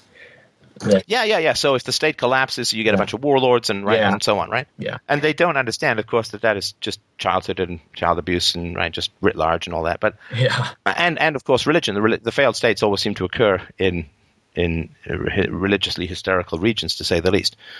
And so Nietzsche, he didn't say, well, we have this desire for good and it's innate within us and we have this fear of evil, and that manifested itself in religion. He said, no, that's not how it works. How it works is that religion is an artificial structure that was imposed for a variety of reasons he goes into, we don't have to get into. It was imposed upon humanity, and it has defined what our values are. And when God goes and organized religion goes, there's nothing left in the moment. Right? It's not like, you put a big rock in a river, the river just goes around it. You put a rock in this river, it's no longer a river. It's not even a desert. It's interstellar space. So his concern was that when the death of God was truly understood in society, that the void created by the end of external values being imposed at gunpoint would lead to nihilism, and people would recoil from nihilism and run into dictatorships. Yeah. I can't live without being told what to do. Yes. And therefore, when God dies, man-gods must arise, be they Hitler or Stalin or Marx or Mussolini or... Like you called it the atheists, too, that have gone that route into just turning the civil authorities into their new gods, pretty much. Oh, yeah, the idea that we flourish in the absence of aggression is incomprehensible to people. This is why when you elbow out God, you call in the next dictatorship. You call in the left, right? Yeah. And so, you got to be ruled. It's either going to be supernatural or it's going to be secular, but you got to be ruled either way. But that's just a cover-up for the tragedy of an unnecessarily aggressed against infancy and childhood. Is it, this is a little bit different but similar. Is it possible, even with the strongest family bond, is it possible to avoid the insecurities because of how heavily they are messaged in the mass media?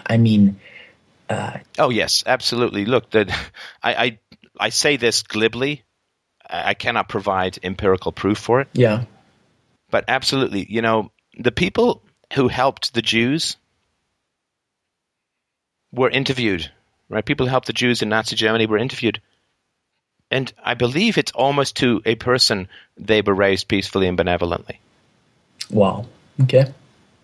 There is so much, and this is just, you can go into, you can look at The Origins of War and Child Abuse, which is the free audiobook I'm reading from Lloyd Demas at freedomainradio.com/free. Just scroll down to the bottom. You can get the feed or listen directly. But if you have a strong bond with your parents, that creates within you something that is deeply rooted and unshakable. Doesn't mean it can't be killed or traumatized out of you as an adult. But the people who do well in war are the people who are raised more peacefully. The people who don't get addicted to drugs are the people who are raised more peacefully. The people who don't become criminals despite adversity are the people who were raised peacefully. I agree. And, the idea that... I've heard your bomb in the brain speech. Yeah, some of the bomb in the brain stuff, right? Oh, yeah, and I'm halfway through real-time relationships. Right. And so when we have that bond, if we know that we are loved and treasured as children, and people are genuinely interested in us, and we really enhance other people's lives, and we are, welcomed and enjoyed and respected and valued. That's a nourishment that you can't ever starve from. It would be nice to know. It'd be nice to know that. Yeah. But yeah. I look at and most of us don't know what that is. Right. But unfortunately, I mean, I can certainly see it in my daughter. Do you allow her to see much of the media, television or movies? Oh, television? No. Movies, she's not that interested in movies. She was when she was younger. Right. And we watched a few, and she enjoyed it. The thing is now she's writing her own stories now. Very good. And like she's got this whole creative writing books, and she does her stories, and she makes her pictures, and that's cooler for her than going to watch a movie. Like I haven't been able to take her to see a movie in the theater for like a year and a half. And she doesn't. She used to again, but it's sort of like bands do cover songs, and then they write their own stuff, right? Mm-hmm. And for her to be passively absorbing a story when it doesn't compare to her drawing and creating and writing her own stories. So when she was younger, she watched a bit of a show, a TV station called Treehouse, and she liked a couple of kids movies, but it's not. She hasn't wanted to watch that stuff in forever. So I'm certainly not going to say, well, no, you can't. But generally, she would prefer for me to tell her a story than to watch it. But there's some times where she'd want I can put this on and we'd watch it. But the important thing is for me at least that the movies should not be passively consumed with children. But you pause the movie. What do you think? This is what's happened. You make sure they understand it. You make sure who's the good guy, who's the bad guy, and why. And it becomes something that you can share and talk about. And I think that's the best way to work with those things, if that makes sense. Even they aren't produced in Hollywood, are they? What, the films my daughter watched? Yeah, some of them were, for sure. Okay. It just seems so tough because this is a very, quite scientific indoctrination tool. Yeah, but again, it does. If you've got a strong bond, it doesn't affect. She can eat peanut butter. She's not allergic to peanut butter, right? She can consume, quote, propaganda, but she's largely immune to it, if not completely immune, because of the strong bond. Look at the power of consumerism and how they drive that through the advertisement. And like you said, to get a grasp of the people that they're appealing to, how silly these commercials are. No, but the commercials only work because people haven't been loved. Like, when you haven't been loved, you have a huge yearning to be admired or to be lusted after or to be wanted. Yeah. Or to make money. Yes. Right?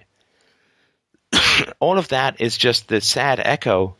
Or to save. Shouted into a canyon called no love. Save someone and maybe even perhaps sacrifice yourself to save someone else. I'm sorry, what was that? You kind of feel like you want to be a hero sometimes too.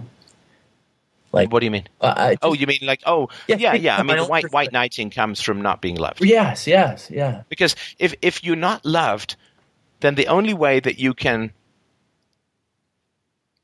be found valuable in a relationship is for a man is through giving stuff.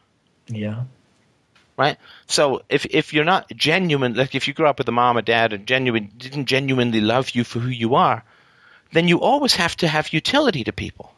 Okay. You have to basically, in the absence of intimacy, you have to be a business. Me plus, with that you were speaking. Yeah, me plus. Yeah. I mean, nobody, like you go to a restaurant because they'll make you food and you give them money. Right? It's an exchange. And there's nothing wrong with it. I'm a free market guy. It's perfectly fine. But that's not an intimate relationship. But for a man, I mean, the big question is, for men, what do women want from me? Right, that's the fundamental question of masculinity, because men propose and women dispose. Men ask for relationships, ask women out. Women say yes or no, in general. And so this is, I mean, you've heard of, I don't know if you've heard of this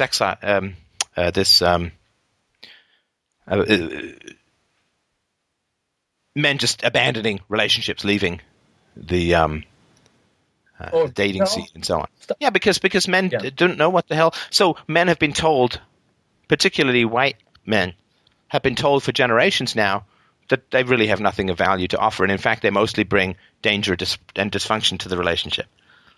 You're gonna hit me, you're gonna rape me, you're gonna whatever, right? Just crazy stuff. And the reason that it's very profitable for a lot of women to take that stance is that it gives them great power. Like if you're Brad Pitt, you have a lot of power in negotiations. If you're Brad Pitt and you want a rewrite, you're probably going to get a rewrite. But if you're some extra in the background and you raise a stink about how the scene's being shot, what are they going to do? Find a new extra. Yeah, fire your ass. Right? Just get off the fucking set, you lunatic. Right? Because you're not providing much value. And so if in a relationship, if you can convince the other person that the other person's not providing much value to you, that you can take or leave them, I mean, you get all the power in that relationship. And of course, men have been displaced by the state, and we get into all of this sort of stuff. But basically, there's this women can afford. Like I'm watching some of Aaron Sorkin's stuff. He's got this teleplay called The Newsroom. The amount of verbal and physical abuse that the women heap on the men, staggering. I mean, it's like watching a Looney Tunes cartoon or an old Tom and Jerry cartoon. I'm waiting for someone to whip out a saucepan and hit a guy on the head with it. Yeah. I mean, they call them stupid. They call them idiots. They continually tell them to shut up. They hit them. They slap them. They push them. And, I mean, it's crazy. Crazy. I mean, again, just reverse it.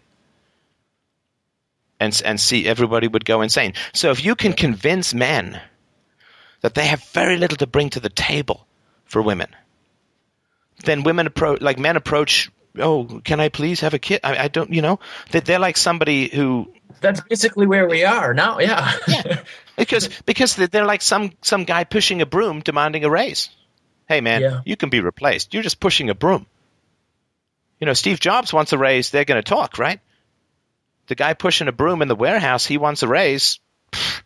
Well, I mean, and it's not even like men are not even perceived as offering that much. Men are actually perceived as a threat. Well, white men, which of course is not where threat comes to from women, but of course that's got to be obscured for obvious reasons, right? But so this is where men are as for them. What do women want? Well, they want something that's the opposite of this caricature of masculinity. And to a degree, it seems like they also they do get a little bit sick of that too, even. Who? Women might that have the push around man or the kind of white knighting man. Seemed like even after a while of that, even after having all of the power, they're not going to like it. Like they've molded the person into something that they don't like. Oh yeah, Yeah, be careful what you get for, right? I mean, yeah. I mean, the idea that it's nice guys who get laid. Well, I mean, it's and I'm sorry, get laid is a coarse way of putting it, but there is that aspect to particularly a young man's approach. But the idea that nice guys is what women want is biologically untrue, and that doesn't mean that they want mean, abusive guys at all. I'm not trying to say that. I mean, there are obviously some women who do, just as there are some men who do. But if you consistently and continually tell one half of a negotiation, like one party in a negotiation, that you don't need them, that they're crappy, that you'd be better off without them, and so on. Wow. Well. That is, why would you bother? why would you bother? Why would you bother getting involved in all that nonsense? And a lot of guys are getting that. They're fundamentally understanding that okay, well, like they complain men don't listen. Well, men are starting to listen now.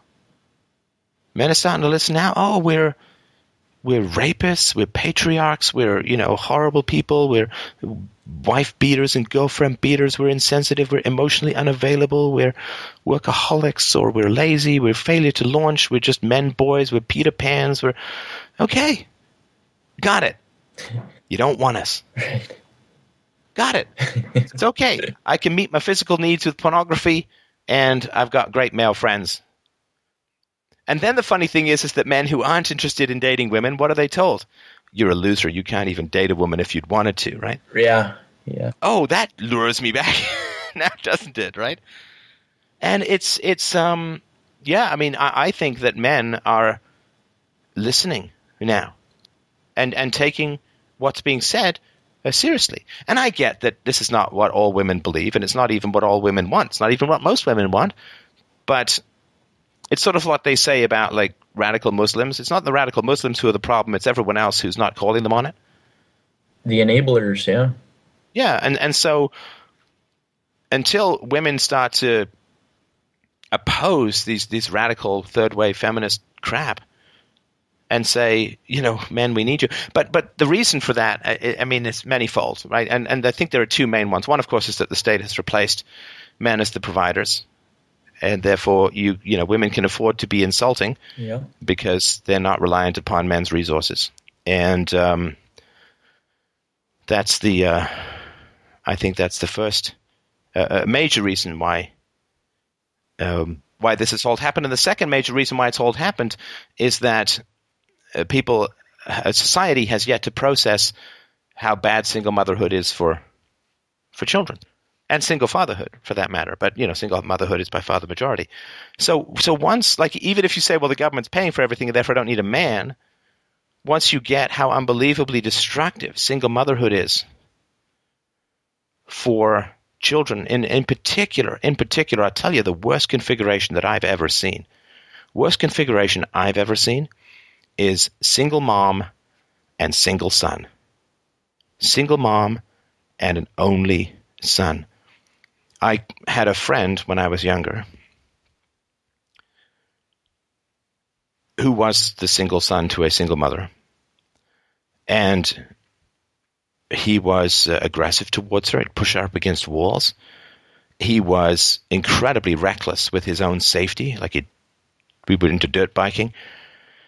And he would take his dirt bike and just drive off walls and drive into walls and just incredibly reckless with his own life. He had, all the compassion of a sociopathic vampire in many ways. Like, I was too poor to afford gloves. We'd go out in the cold and bike, and my hands would turn into these claws. And he'd have these he had played hockey, he had these big hockey gloves. And I knew they were warm. I could almost taste that warmth.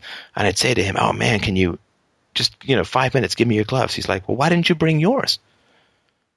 Which, that's the important. He knew I was broke. And so we had this friendship. For want of a better word, we had things in common we liked to do. We both liked model trains. We liked dirt biking. I was pretty young and all that. But anyway, the friendship came to an end in a strange way. I think I was maybe 12 or 13. And we've been friends for a year or two. And we were biking back from somewhere at nighttime, and I was ahead of him. And I saw a rock on the sidewalk. It was big enough that if you hit it, it could, skid your, flip out or whatever, skid your bike. I was biking home, and I had to swerve out of the way of this rock. And the guy, let's call him Bob, it's not his name, it's guy Bob, he got really angry at me because he was like, you cut me off. And cut you off is, of course, go right in front of someone and so on. And I said, no, you were tailgating. And this was like a giant conflict. And I, I knew he had a temper, but I was like, nope, you know what? No. No. I wasn't like bottled up, and I wasn't like, well, fuck you, man. I've just been building for a year. I was like, straw. yeah, it wasn't anything like that. It was like, well, no, listen. I said, look, I had to swerve. If you were so close to me that that's a problem for you, it's not me cutting you off. You were tailgating. You were too close to me. And I wouldn't back down. Didn't yell at him or anything, but I was like, nope. No. And he had such an inability to handle conflict that he actually kind of went crazy. That sounds like a strong, but like kind of went crazy.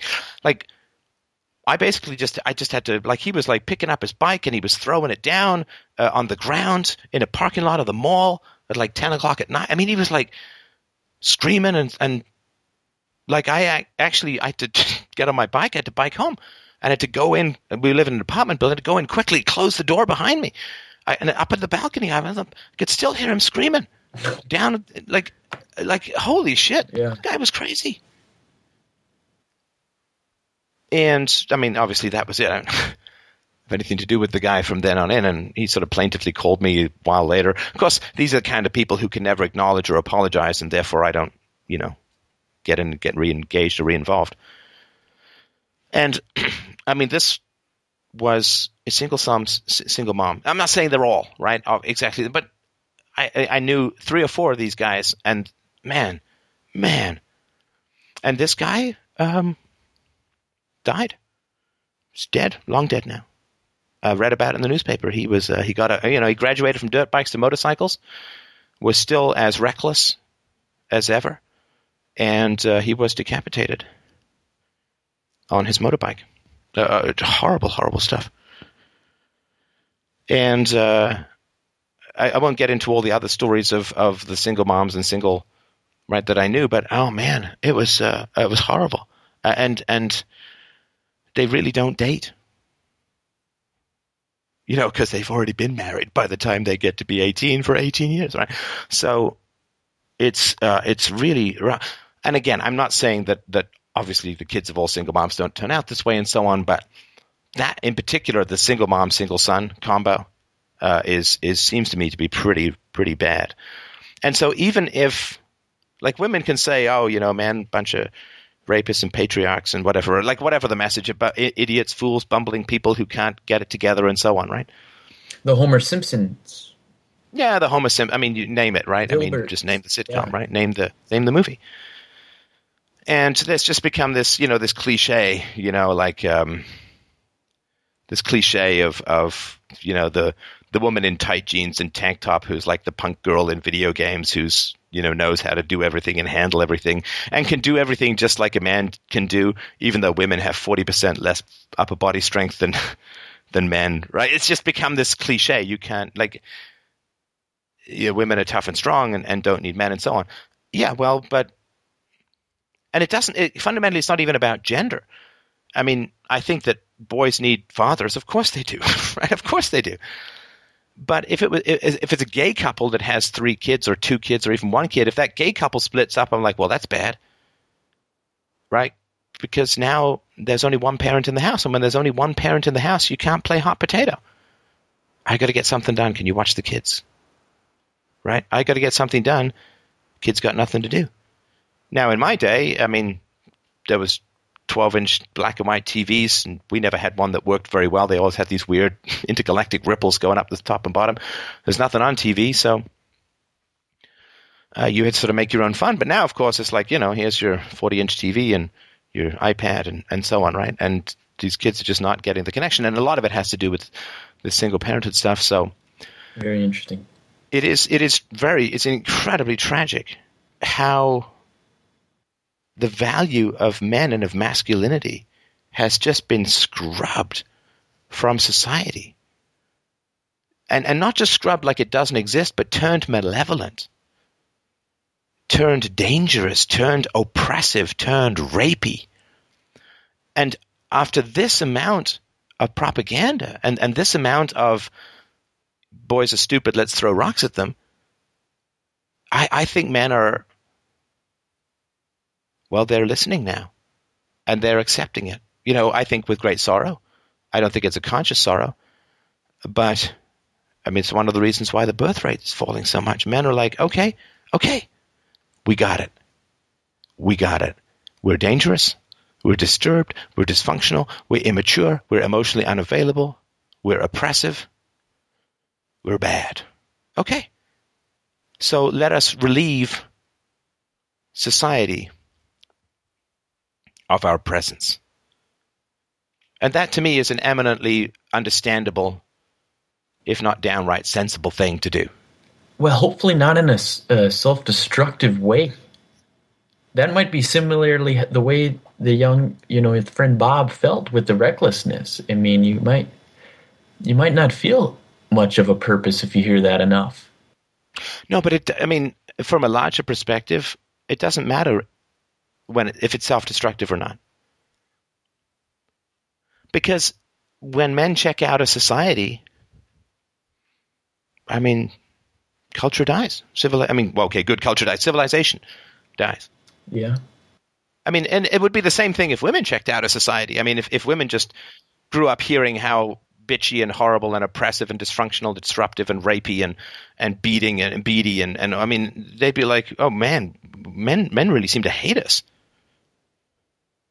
Men really, okay.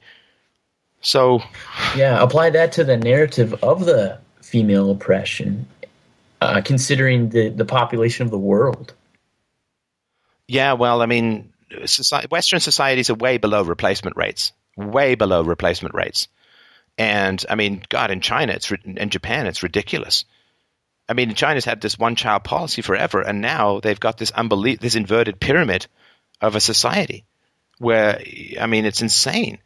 It's like I think 40 workers for every retired person when Social Security came in a couple of years. It's going to be 3 workers, including government workers, for every retired person. I mean, it's not even remotely sustainable. And when men check out of society, look, I mean, you just go through, as I've talked about in the Estrogen-Based Parasites podcast, just go through history and figure out, and, hate to put a race on it, facts are facts. If you include Jews as sort of white, although a lot of Jews don't say, I'm not white, I'm Jewish, right? If you include Jews among sort of white males, I mean, look and find stuff that wasn't invented by white males.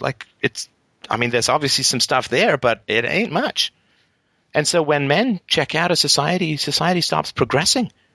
Men, I mean, are like the idea hamsters and the workhorses of society. When they check out, for reasons I completely and fully understand, it's a different world than it was for me 30 years ago. I mean, when I was going to college, I think I was about 19 or 20 when I first went, after I took some time off to make some money after high school.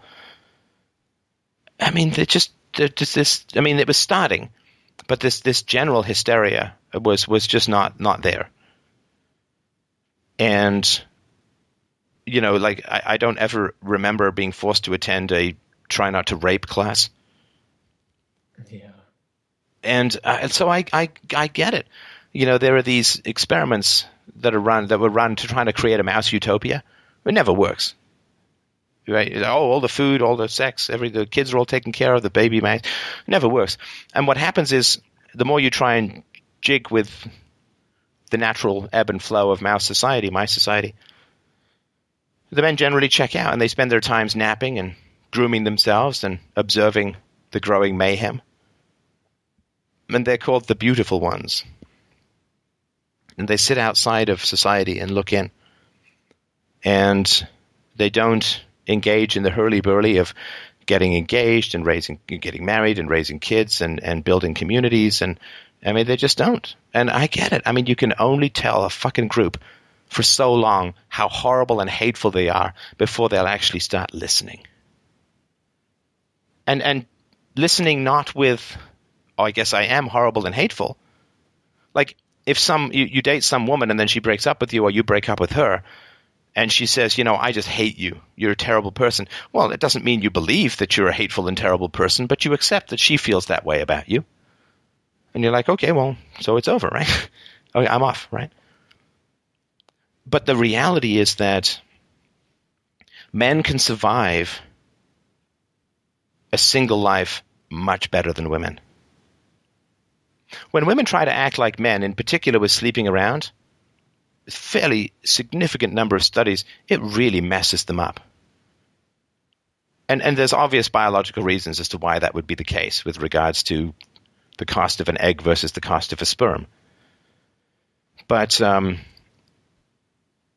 women do much worse without men than men do without women. And that's really tragic. And that may change, of course, as I've talked about before, when the government runs out of money. Suddenly, the women are going to be all like, hey, men, come back. Come back. Yeah, right. We need stuff.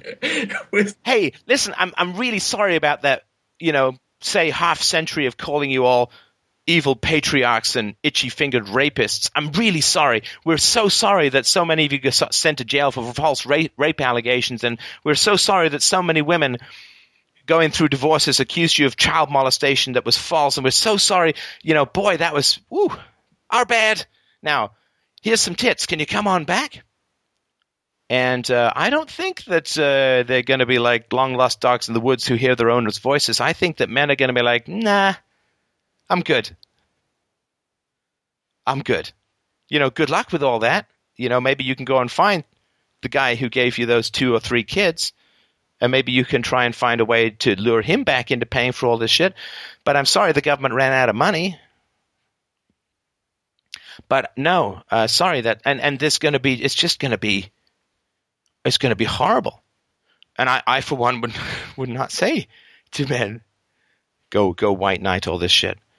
Because once you have adjusted yourself to a particular kind of life and you've accepted and grieved maybe a life that you might have wanted around kids and family and so on as a man, once you've gone through that process and once you've mourned and grieved, then it's sort of like this, like you had a loved father and your father died after a long illness and you buried him. And you're out visiting his grave, and then like a fucking hand comes up out of the grave that's rotten and all that kind of you'd be like, whoa, no, that's not good. I don't want you to come back to life. You're dead. I've grieved. I don't want to know. Get a priest, right? Yeah. And I think that's how it's going to be. Like when the government runs out of money and women are like, whoa, oh, you know what? We can't really get away with just insulting men because it turns out that we really kind of need them. And that is going to be brutal for women. And, I'm sorry, but you don't get to insult like half of humanity or allow others to insult without interference. You don't get to insult the honor and dignity and virtue of half of humanity for more than a half century and then just have them come back when you need them. I just don't think that's going to work, and I think it's going to be unbelievably brutal. And what's going to happen is the daughters of these women are going to grow up and say, you know what? We really need men. Well, at that time, won't the idealized propaganda become the, looking at traditional things, kind of an ebb and flow now, because that's where the stability is going to be. Right now, we're really on the downside to destabilization of the power that remains in a family unit. But that isn't very profitable. I mean, after it's been milked out and it's gone, they're going to need the wealth to be built back. Well, yeah, and the like all of these kinds of situations, as I talked about a couple of years ago, and why men don't want to get married, people better fucking apologize. Because the tendency of a lot of people, I would say maybe slightly more women than, is to pretend nothing happened. And I sort of counsel men out there, no. if you start to see this weird shift and men is now portrayed in a positive light and married life is happy and wonderful and so on, right? That's like, no, we need an explicit apology as a gender. An explicit apology. Like, wow, we really let some crazy feminists and white knights go to town on you guys. Like, and we didn't do anything about it. We're sorry. And until that apology comes, I mean, Atlas Shrugged had it wrong. It's not the producers who go on strike. It's the balls that go on strike. It's the men who are going to go on strike. And they're already going on strike in massive numbers. All around the world. Men are, I mean, at least in the Western world and in the more developed economies, the men are going on strike. Because I don't think anyone should have the vote as an anarchist, but when women got the vote, politicians started replacing fathers and husbands. Because having a state means never having to say you're sorry and never being responsible for your own mistakes. If you're some giant financial institution and you make a bunch of bad bets on real estate, well, fuck you, taxpayer, you're footing the bill. Now they're trying to push derivatives down to be traded in subsidiaries covered by the FDIC so that taxpayers will be on the hook for the next crash. I listened to that video this morning with the trends report. Terrifying stuff. And so that they don't have to admit their faults. They don't have to admit mistakes.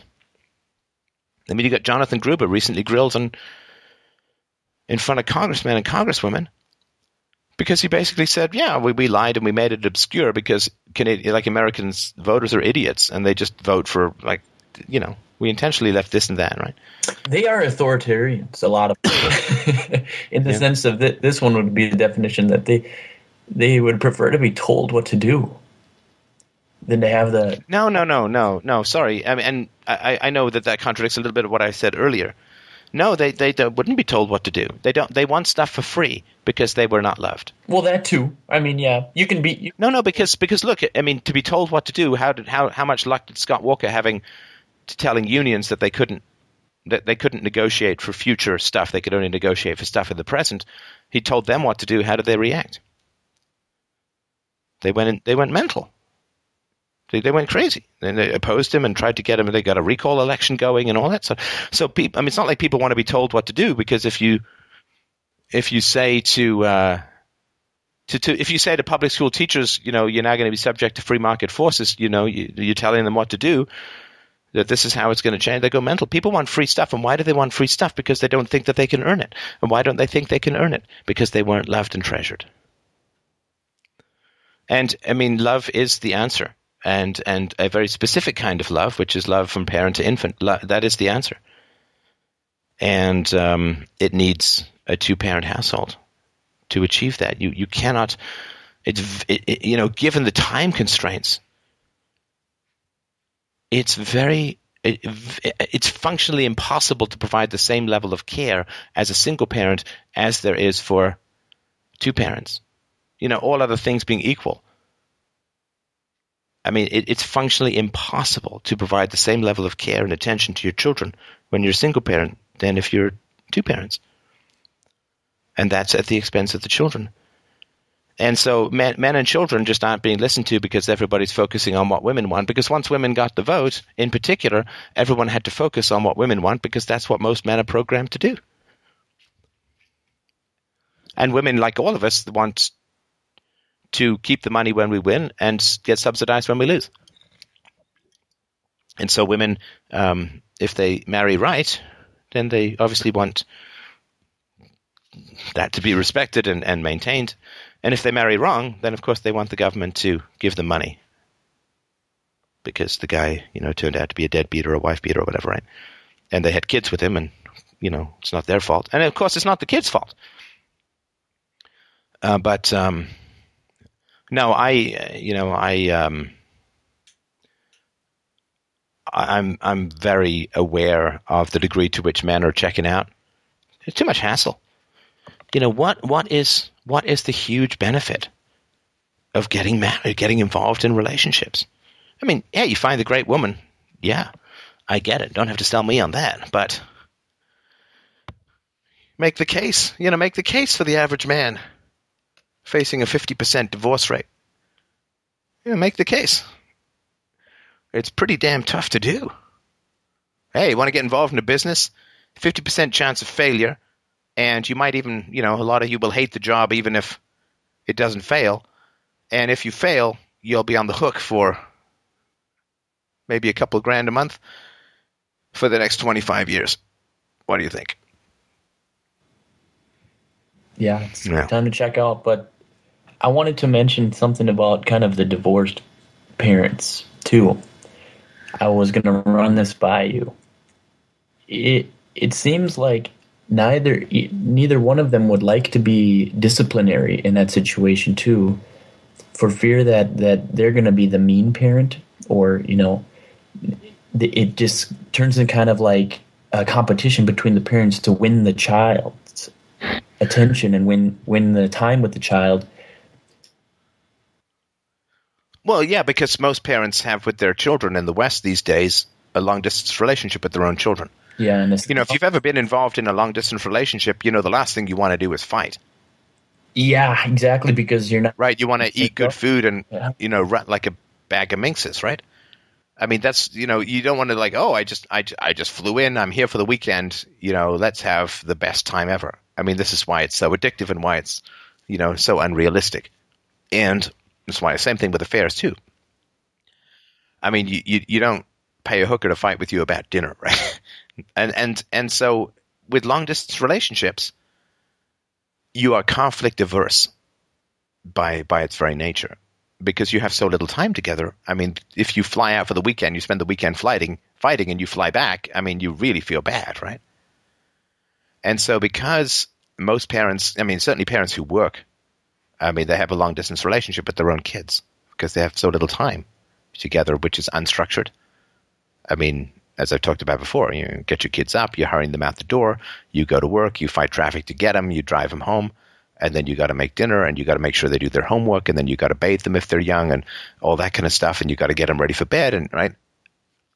And maybe you got some chores to do, you got to buy some groceries, you got to clean up after dinner. I mean, there's no unstructured time, and so parents have become, to some degree, I think, conflict averse.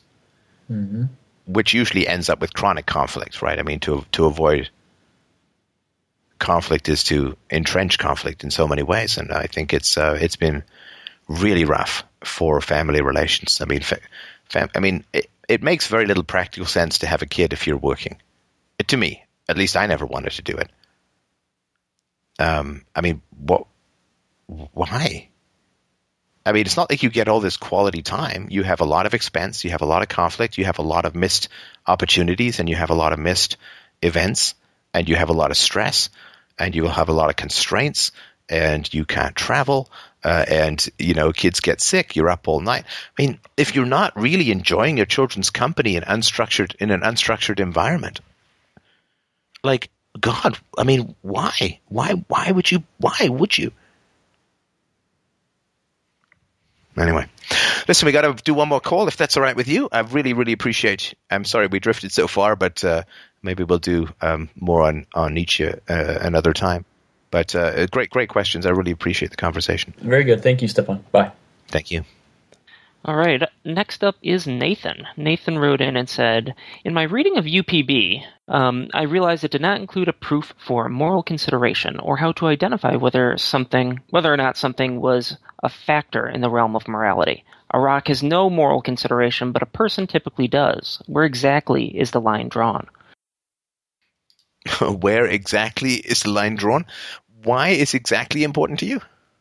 So yes, I guess I threw the word exactly in there without thinking too much about it, but let me ask you this another way, because it's a bit of an abstract question to ask. Do you have in your life challenges with this question, whether you don't know if someone has what you call moral consideration? Absolutely. I suspect that the reason why actions such as self-defense are validated are because the target of the violence of the would-be self-defense does not have moral consideration. It's a theory I'm playing with. I don't know if it's true or not. Wait, no, sorry. Maybe. I mean, I'm happy to talk about that topic, which is interesting. Sure. But what I meant was, in your life, specifically, do you have people, say, of such low mental ability that you're not sure if they have moral consideration? Oh, sure. So, yeah, I know. Wait, do you mean oh sure as in you do, or oh sure as in you understand the question? Both. Okay. I have people in my life that have, say, abusive parents that use faulty logic to justify their actions, or, for example... Wait, do the parents or the children use faulty logic to justify their action? The parents.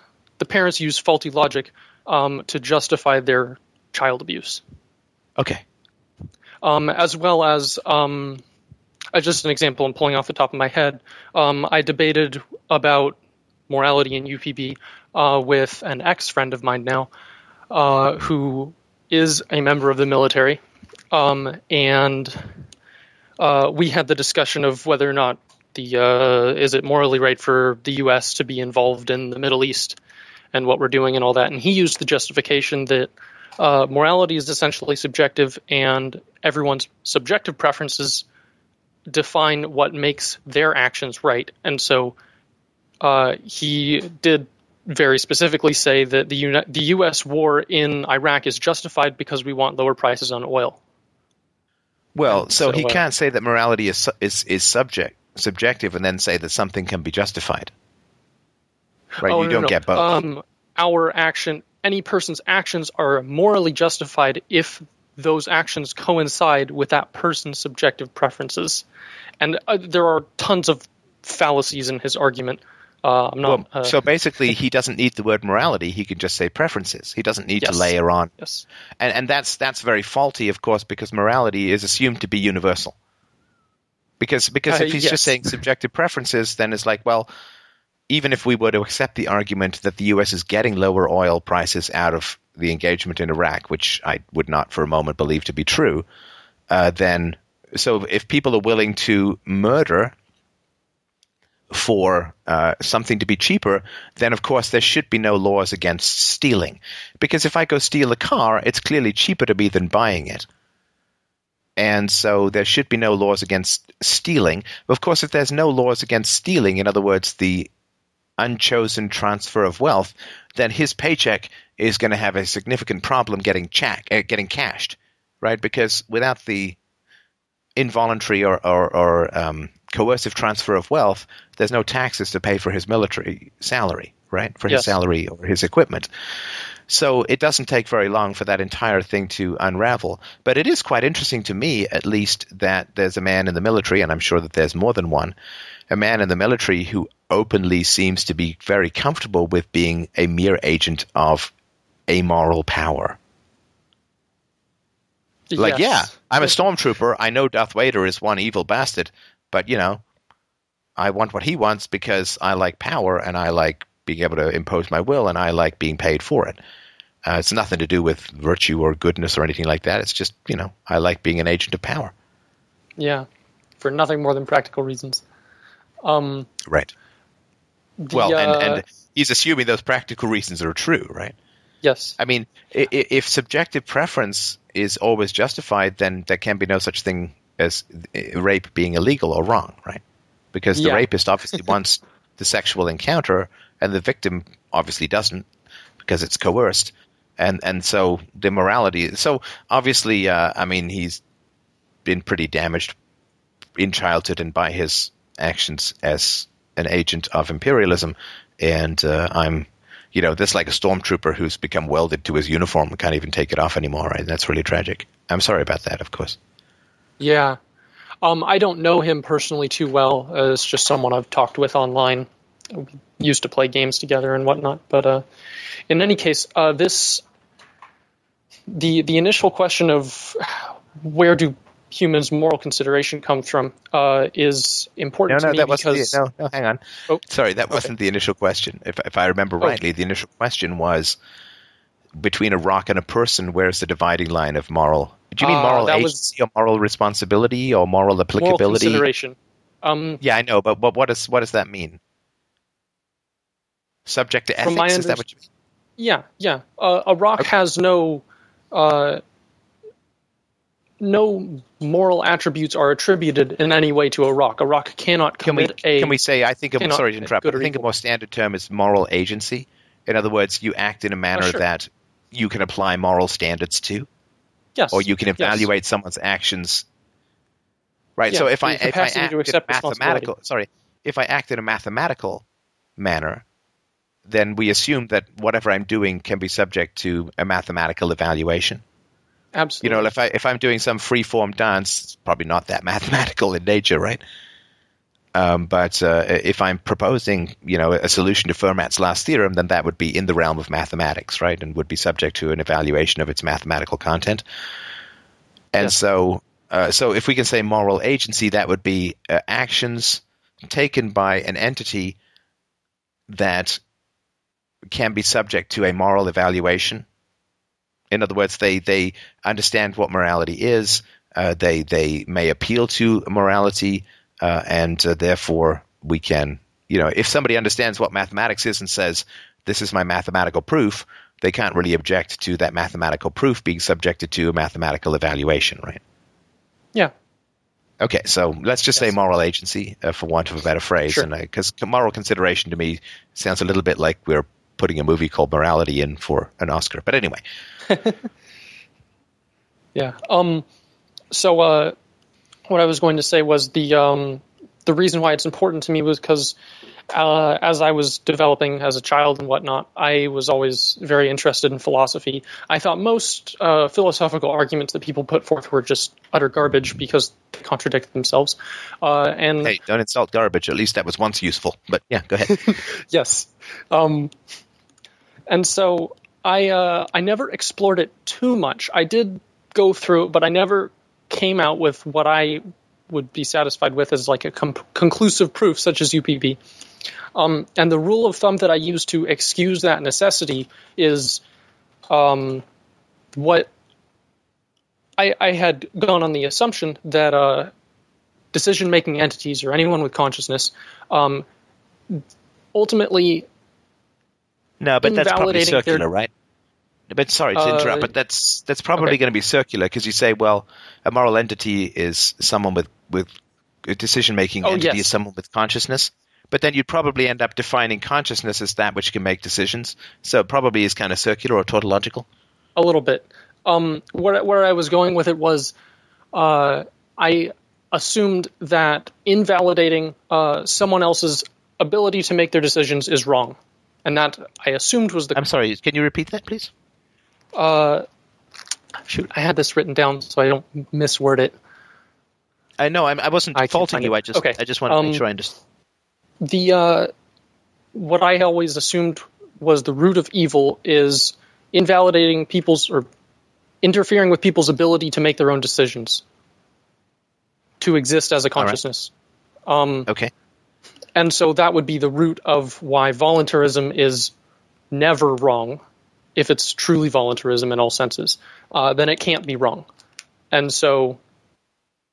But why? I mean, why would it be wrong to interfere with someone's decisions? I mean, that's just a statement. That's not an argument. That was always the assumption that I had gone on. Yeah, but you know, unless you want to start making burrow noises, that old never assume. It makes an ass out of you and me. Assume, right? So you can plant that flag there and say, well, if we assume that to interfere with other people's decision is the ultimate wrong, it's like, but that's begging the question. Why is it wrong? That's exactly my point. I never came up with a conclusive solution to that. And UPB pretty much filled that in for me. But what bothered me a little bit about UPB is it didn't describe specifically what makes someone a decision-making entity. It made a few... No, but sorry to interrupt. And I'm sure this would be good to put in more detail in version 2.0. But I don't need to define that. That's not necessary. and I'm sorry to be annoying, and I'm not just going to brush you off and say, well, it's not necessary. I've waved my magic wand, and therefore you're right. And the reason that I would say that is let me give you an example, which is a direct analogy. What's a sport that you play? I've played tennis before. Okay, tennis. Perfect. Okay, so let's say you and I decide, I call you up and say, let's play tennis, right? Yes. And you're like, okay. And I show up with a tennis racket and 3 golden orbs of tennis balls. And I have the white shorts on, and I have the right footwear, and I have the headband. And you and I then play tennis for an hour. Right. And I know, it's, 15, 30, 40, love. I mean, we do sets, I know, So, and at the end, if you say, hey, that was a great game of tennis, right? And I say, what now? No, I was playing hockey. I don't know what do you mean tennis? What would you say? I would say we probably have different definitions of what we think the word tennis means. Well, that's one possibility, except I couldn't possibly have learned tennis without calling it tennis. Most likely, yes. No, not most likely. Come on. Well, yeah, if we're talking in hypotheticals. You have a tennis coach. I have to go buy a tennis racket. I have to go buy a tennis ball. There's no possible way that I could not know if I'm good at playing tennis. There's no way that I could. I mean, and I even said, let's play tennis. So it's not different. That's very non-confrontational and very nice, but not accurate, right? I couldn't possibly be good at tennis without knowing it's called tennis, right? Correct. So we accept that, right? Yes.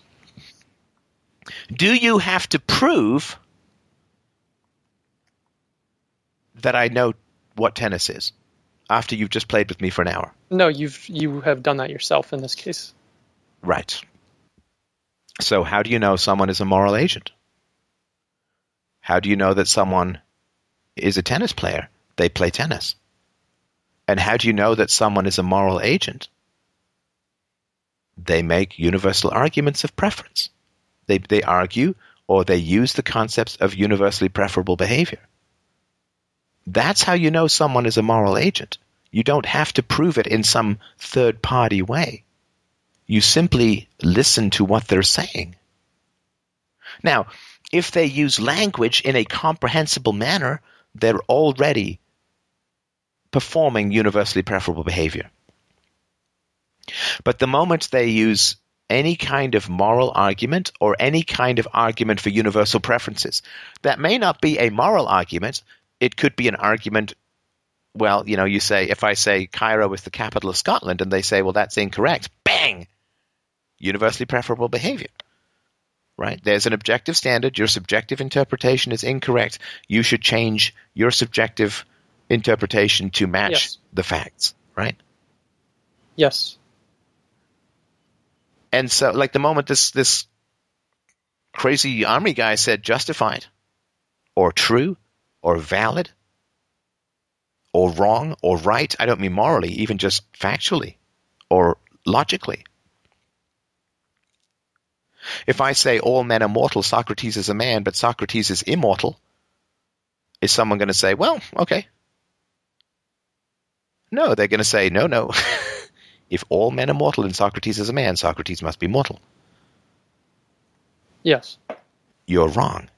Right, so then what they've done is they've started playing tennis. They've got a tennis racket, they've got tennis balls, they're on the tennis court, they've got the right outfits, they know the score, they know who wins and loses. Yeah, you cannot make an argument for, against, or even about morality without admitting to its existence.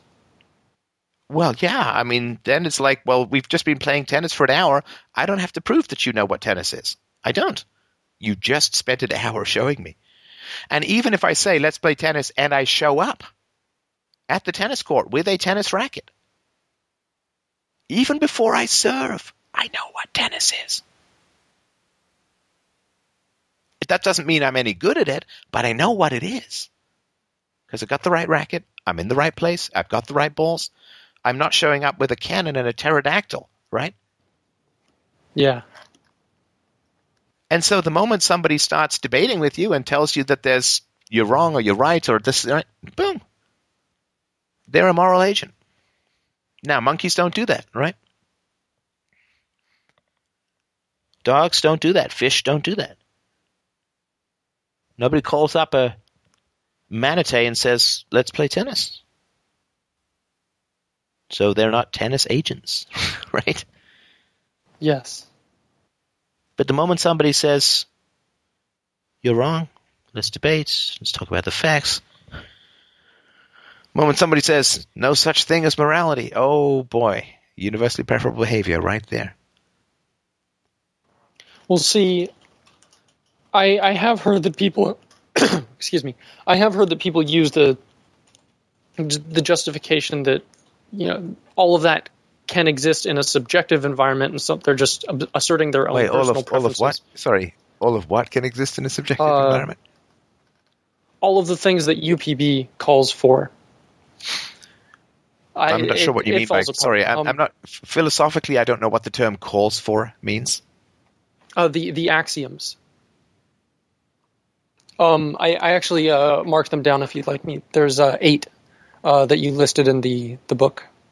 Yeah, this supports for UPB, but the fundamentals of UPB is not something that really can be.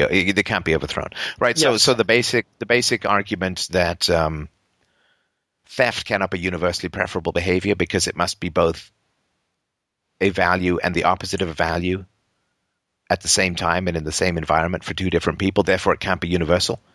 Correct. Right. So to steal from something, if I steal something from you, I know you get this, but if I steal something from you, you must not want it stolen. So we can't both value theft at the same time. We can't both value property rights and we can both respect property rights, but theft cannot be universally preferable.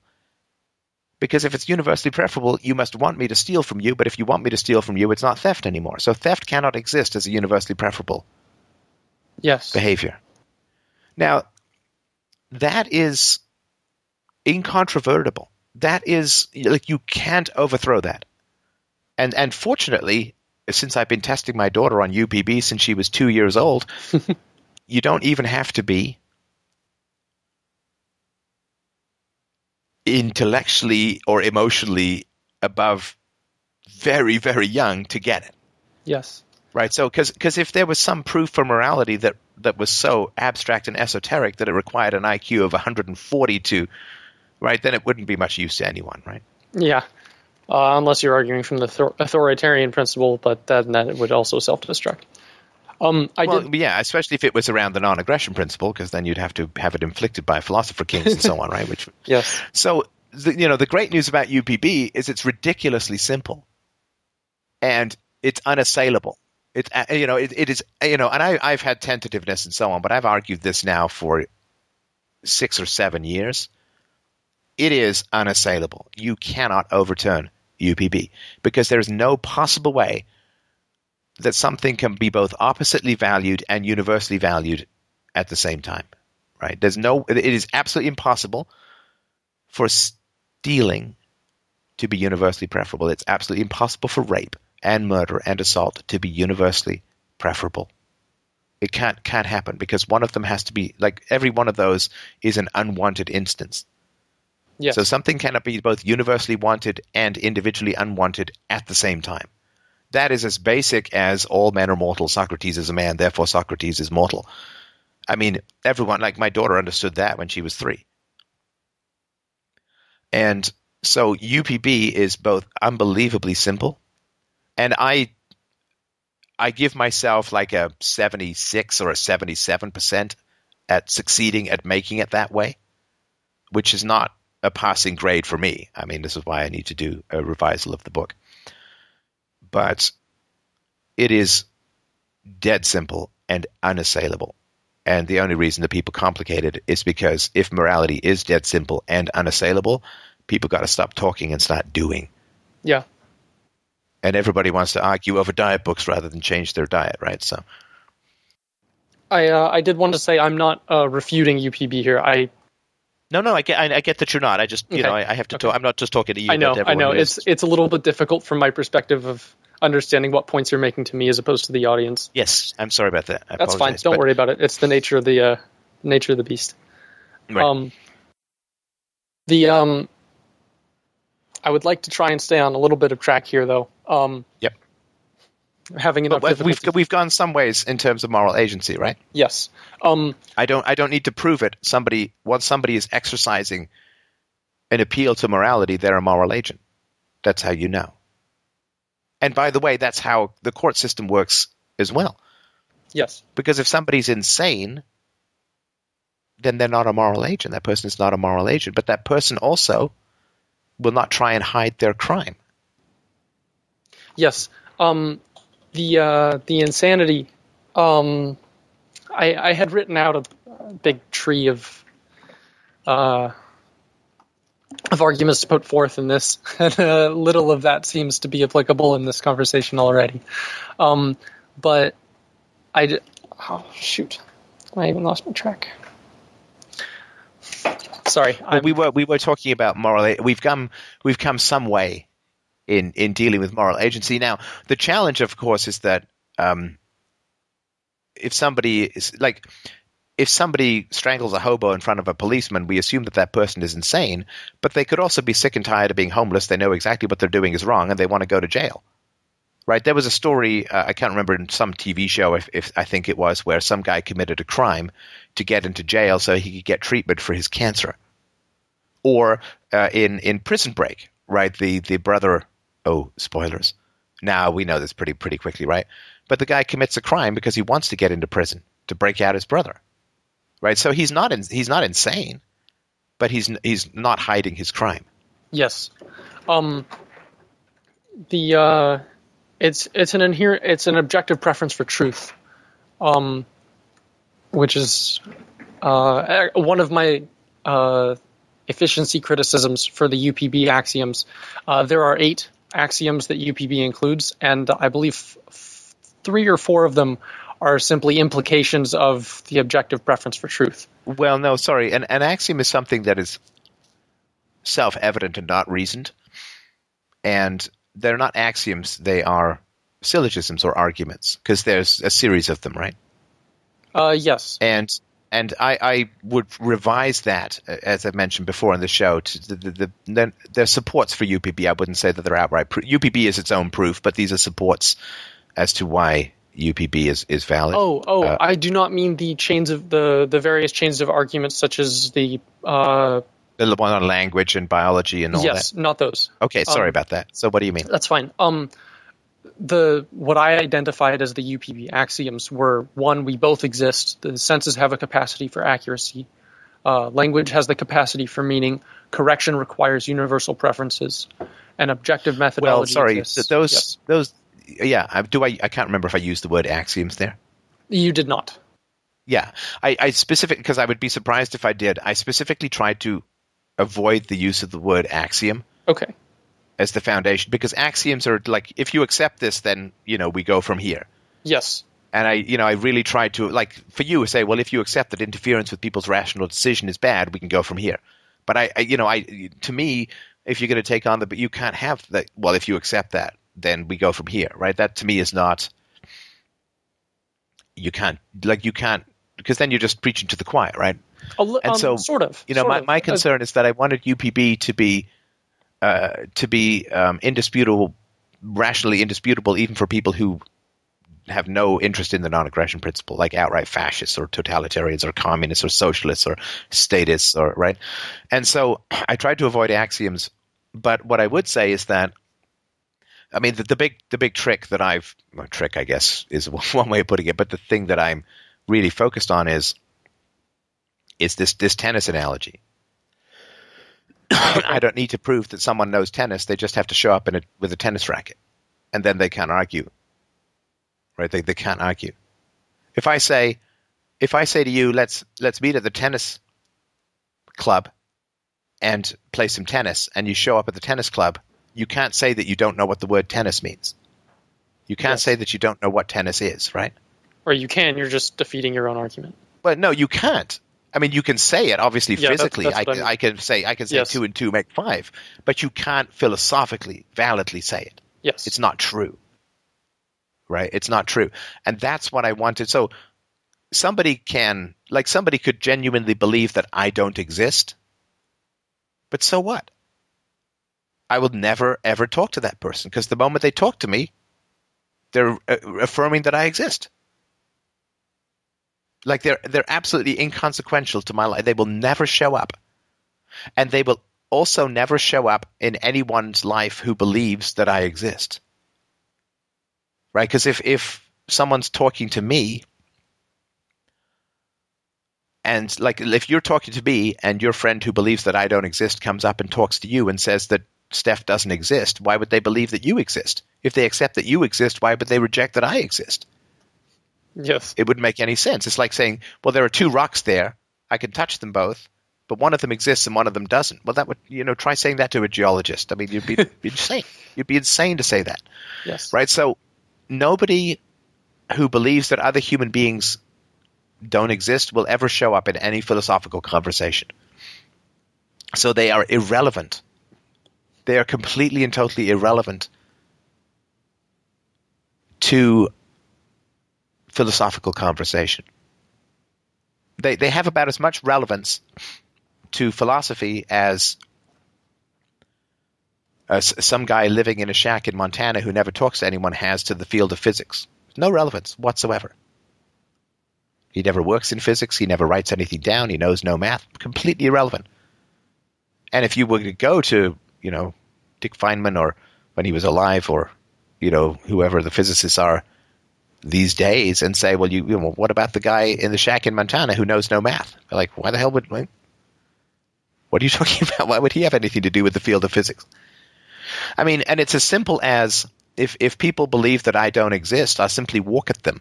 And if they move aside, well, busted, right? Yeah. I mean, it's that simple. It's literally like I have no interest in those arguments and some. So it's not even like an axiom. Well, you just have to accept that I exist, and then we can go from there. It's like, nope, because the moment someone's talking to me, I know they think I exist, and they can't say that they. I mean, they can say that. I mean, they're just wrong. Anybody who says that I don't exist, and anyone who says objective reality doesn't exist, it's just wrong. Just wrong, because they can only communicate that idea to me using objective reality.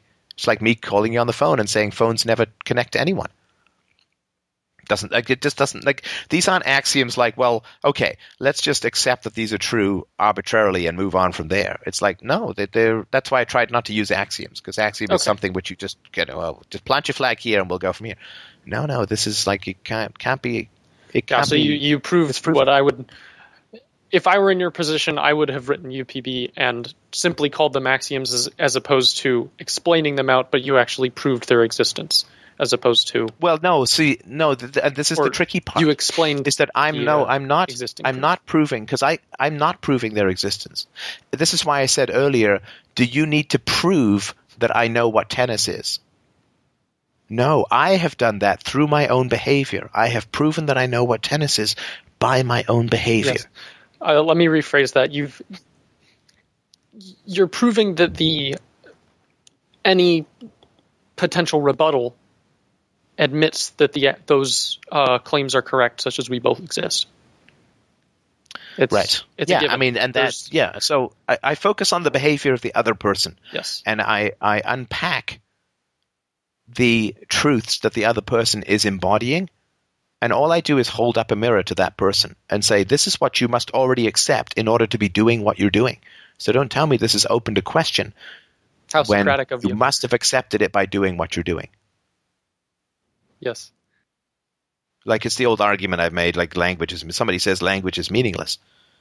Well, you just use very specific instances of language, very carefully chosen, to communicate that it doesn't matter what you choose in language. It doesn't matter what words you could say fillibity gibbet head, and it would have exactly the same meaning as language is meaningless, but you didn't say that. You chose very specific words to convey that words have no specific content or purpose. Yes. Well, that's just not valid, right?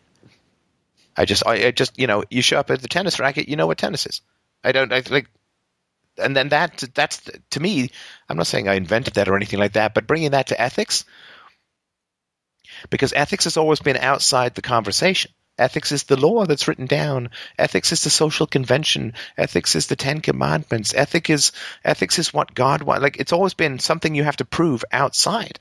But once you get that there's nothing outside of humanity that supports or denies ethics, then you either have to go with your military friend down Hume's nihilism of the is-ought dichotomy, or you have to find some other way to establish ethics irrefutably without any axioms and without any reference to outside agencies that enforce these ethics. Actually, or any reference to historical momentum or generally accepted beliefs or anything like that. It's a hell of a challenge. Sorry, you were going to say? Yes. Earlier today, actually, I had an idea that I hadn't obviously had enough time to really think through. But I would argue that there is actually a basis for ethics in reality itself, in that the only ethical statement we make, I would say that reality upholds an objective preference for truth. You can't point out a single case where falsehood is upheld by reality, because it's sort of a by definition thing. And so that being an ethical statement by nature, you cannot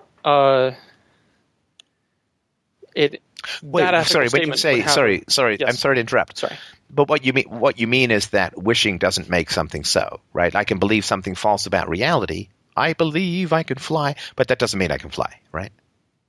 Correct. Is that what you mean by not supported by reality? It might allow you to fly in your hypothetical situation you're dreaming of, but that's all of that it does. There's no extent other than the direct wishing you can fly. Yes. However, I would argue that falsehood is enormously profitable in reality. Oh yes, because it's interfering with other people's decision making by convincing them that certain things are other than what they actually are. Yeah, pay me a tithe because God wants you to. Yes. Look at that. I'm a multi-billionaire, right? I sit on a throne of gold. Falsehoods are incredibly profitable in reality because human beings are in reality, and human beings have choice and free will, as I've sort of argued before. So a man on a desert island profits nothing from lies. But a man in the company of other men can enormously profit from lying. Which is why lies exist, because they're just so incredible at gaining resources.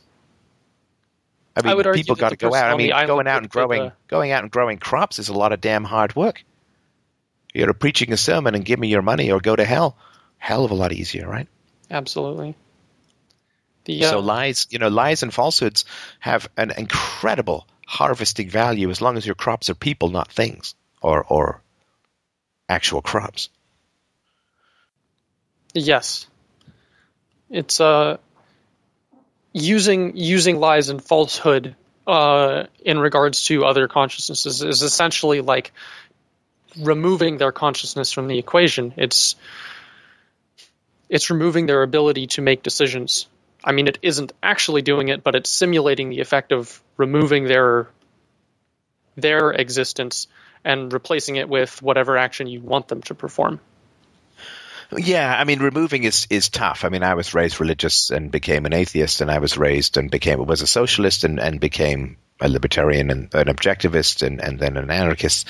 So I don't think it removes, because that's to say that to be lied to makes you no longer a moral agent. Oh, no. Which I don't think it does. Because reality is constantly reinforcing that you're being lied to. Would right? be Because nobody actually, I mean, the absurdity of it is obvious to those who are willing to look at it, and I don't mean you, willing to look at it with even a remotely skeptical eye. I mean, if you go join a church and then put your hand up and say, God is speaking to me directly. He is telling me what to do. What's everyone going to say? They're going to say you're crazy. Yeah, they're going to say you're crazy. Yeah. right? They're going to say, you're crazy. Because God doesn't talk to anyone. And everybody kind of knows that. So if you say, oh yeah, this religion is true, I prayed to God and he gave me a very clear answer. Well, people would say, well, that's crazy. And so they're basically saying that the foundation of their religion is crazy. Because God certainly spoke to people to write down the holy books, and God certainly spoke to people to inspire them to do X, Y, and Z. And God, in the whole Bible, there's God talking to this, and God telling someone to do that, and God giving someone else a sign for that, and God smiting this, that, and the other. The whole reason that there is a religion. But then if you say, oh yeah, God's talking to me, just like he talked to everyone who wrote down the book we all worship, people are like, you crazy?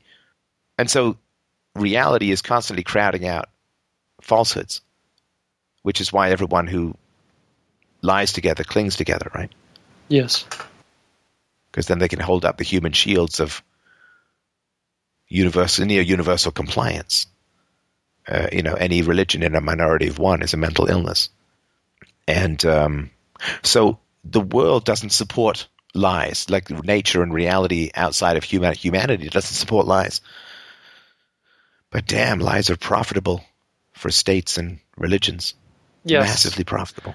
And so I would say that using lies to impact people's behavior is, in essence, trying to replace them with what would be akin to a computer. I mean, you're trying to remove their identity from it, and I believe that is the reason why that is wrong is because it's denying. I would call that violence against truth. Of you're denying their ability to make decisions, which is why it's inherently wrong for people to be misinformed, not uninformed, but misinformed. Okay, but sorry. The word violence there is a challenge. Yes. Because I think you're stretching it pretty wide. So if I go up to someone and if I'm part of a religion, like the people who come and knock on your door and they want to convert you to whatever religion they're following, and they talk to you for a while, they're not doing violence to you, right? Not really. No, come on. This is a bit binary, right?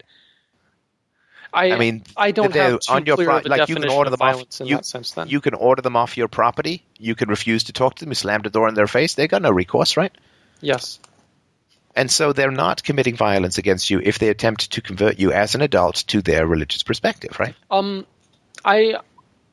Maybe I'm misunderstanding what you mean by violence, but I would distinguish violence from force. If force is compelling someone to do something without their choice, and violence is a boxing match is violent even though it's not forceful. Or maybe it is forceful, but it's not. It's done with both parties' compliance. It's voluntary. Yeah, see, I mean, that's the challenge, right? I mean, I think if you're going to go on non-standard definitions, you're going to have a tough time of it, right? I don't know what definition or term to use. I'm just sort of winging it. Well, but on the other hand, like a death threat is certainly violence, right? Even though you may not, right, even want to carry it out, but if you make a death threat against someone, yes, that is violence, right?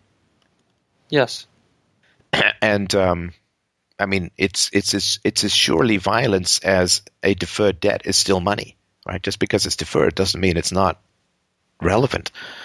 And so if someone comes to my house and says to me that they're going to kill me if I don't join their religion, then they're committing violence against me. And if they go to someone, let's say they go to a child and they say to that child, you have a soul, it's going to burn in hell forever if you don't join our religion, I would view that as violent.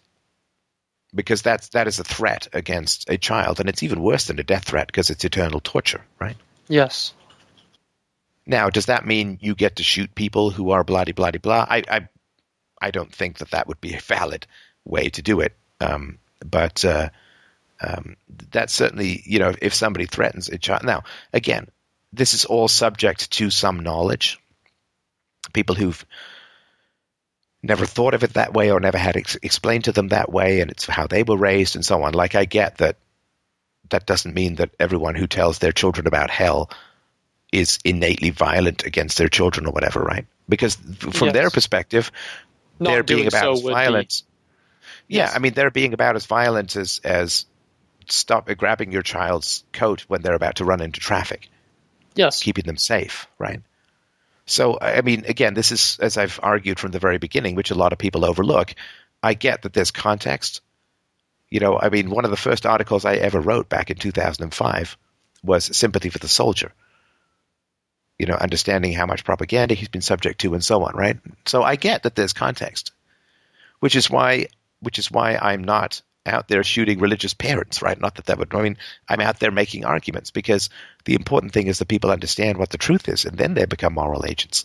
Yes. I view people in a state of propaganda and delusion to not be moral agents, which is why I don't suggest self-defense against people who are telling kids about religion or sending them to Jesus camp or whatever, right? Yes. It's horrible stuff. It's horrible stuff. But they are in a state of pre-knowledge. And until they gain knowledge, and it is a domino effect in that case. Yeah, and until yeah, that's why I put out stuff about spanking. And I mean, I make the reasoned arguments. I expand people's understanding. I make the case. That's the whole point. Now, once somebody is exposed to the case, then they have moral agency with regards to that. Once somebody has been exposed to the arguments against spanking, they either need to rebut those arguments or stop spanking. Yes. Right. That's a different matter. And again, it can take some time. It's like being exposed to anarchism or whatever. It can take some time and all that. But they are not moral agents until they've been exposed to better arguments. Like, not everyone was totally evil and before the end of slavery. And now, of course, people who enslave others are evil. But it's not like the entirety of humanity was evil before slavery was abolished or anything. I mean, there is progress that takes time. There is understanding that takes time. There's arguments that take time. And there's a lot of pushback, of course, because people don't want to. I mean, if they expand their moral definitions, then they have a great challenge in their lives, and they've got some apologies to make, right? And they don't want to necessarily do that. Everybody wants to die with the same ethics they were born with. I suppose I would like to distinguish between what you're saying of moral agency, responsibility for your own decisions, essentially, or moral responsibility for them, and what I initially meant when I said moral consideration of a rock does not have moral consideration, that if we crack it, does not matter. But say an unborn infant or an infant that does not have moral agency, they're not truly responsible for their own decisions yet, but they still would have moral consideration, and that if we crack the infant open, that's still wrong. Right. And that's the little bit that I'm having a bit of difficulty distinguishing there. And I'm of what's the difference between moral consideration of being the object versus the subject, the victim. Yes. And so I'm having difficulty drawing the line between sperm and egg. Well, look, I don't want to, adult. Figuring out the abortion thing is obviously a big challenge. Oh, yes. So we'll cast the net. Yeah, we'll cast it, and I've written about it before. We've cast the net pretty wide, though. So just because somebody is not currently exercising moral agency does not mean that they do not have the capacity to exercise moral agency. Yes. So if I take a nap, I'm not currently exercising moral agency. That doesn't mean I can be strangled with impunity, right? Because I've got to wake up and then resume moral agency, right? Yes. So being in a state of non-moral agency when you have the capacity to be in a state of moral agency does not mean that you get treated as if you have no moral agency. Yes. Right? It doesn't mean that you then, we don't put babies in burgers, right? Yes. Having the capacity for moral agency is what causes moral consideration. Is that right? So, a baby can't be killed because the baby's going to grow into moral agency. The baby is essentially napping for a year or two until they begin to develop moral agency. Like a guy in a coma whose brain is intact or whatever. You could hopefully, you're not going to just kill the guy and eat him, right? Because you can wake up from a coma, right? Yes. I mean, when I was getting neck surgery, I was under. I couldn't be woken, right? But that doesn't mean they get to just pull an OJ on me and, sever my neck and kill me, right? Because I am going to resume my moral agency. And so that's, I think that's specifically what I got onto this subject with was what justifies murder or violence against an individual, no one really refutes that self-defense in utter necessity is not morally wrong. For example, in the I won't use real-world events because that gets complicated. If someone's running at you and they're going to kill you, it makes sense that you do. I'm sure nobody knows which real-world event you're talking about there, but go ahead. Yeah. If someone's running at you and they're going to kill you, it makes sense that you do what is necessary to prevent their use of violence. And so I feel, this is an emotional argument, I feel as though the answer to solving the self-defense problem is at least in some part related to our definitions of moral agency and moral consideration, because in that situation, we're not treating the perpetrator, I guess, as something that has moral consideration. Well, no, because the perpetrator is not treating us as a moral agent, so we don't have to treat them as a moral agent. Yes, that's what I was hoping right, you were because going to say. They're going to kill us, right? Which means that they're ending our capacity as a moral agent. So, yeah, I mean, it's like saying, well, you know, I'm selling iPads for $400, and somebody sends me a check for $400 that bounces. Do I still have to send them my iPad? Well, of course not. Mm-hmm. Right? I mean, because they have failed to fulfill their side of the obligation, so naturally I'm under no obligation to fulfill my side. And so if somebody's not treating me as a moral agent, I have no need to treat them as a moral agent. Yes. In the same way as I have no obligation to tell the truth to a chronic liar. And so I believe that, or here's my theory, that moral agency and moral consideration come from sorry about that. That they come from an individual's acknowledgement of other people's agency and consideration, in that it's a voluntary contract. Well, no, but see, I think you're starting to complicate it then. We already have UPB. What do we need? Like, we already did the whole tennis analogy. Well, why do we need anything else? Because it's important to know when to stop selling. When is it okay to kill someone? Well, no. See, that's not a matter for philosophy. That's a matter for law. That's a matter for a court system. A little bit. The court system would be defining. Hang on. Sure. We're talking physics versus engineering. They're not the same discipline. Right? Philosophy is physics. Law, that's engineering. Yes. Right? So physics is obviously, you can't have engineering without physics. You can't have physics without engineering. But it's like asking a physicist what tensile strength is necessary for this bridge to stand. But that's an engineering question. Right? So philosophy doesn't need to answer under what circumstances exactly is someone justified in killing in self-defense. Once, I mean, and I've got a whole article on UPB and self-defense, which people can look up if they want. But self-defense is justified according to UPB. Murder cannot be universally preferable behavior.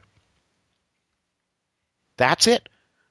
Now, how that is implemented in each particular situation is not the job of philosophy anymore. That it's the job of the physicist to know what is the most economically efficient way to build a bridge that will stand in these particular locations. Right? That is not the job of a physicist.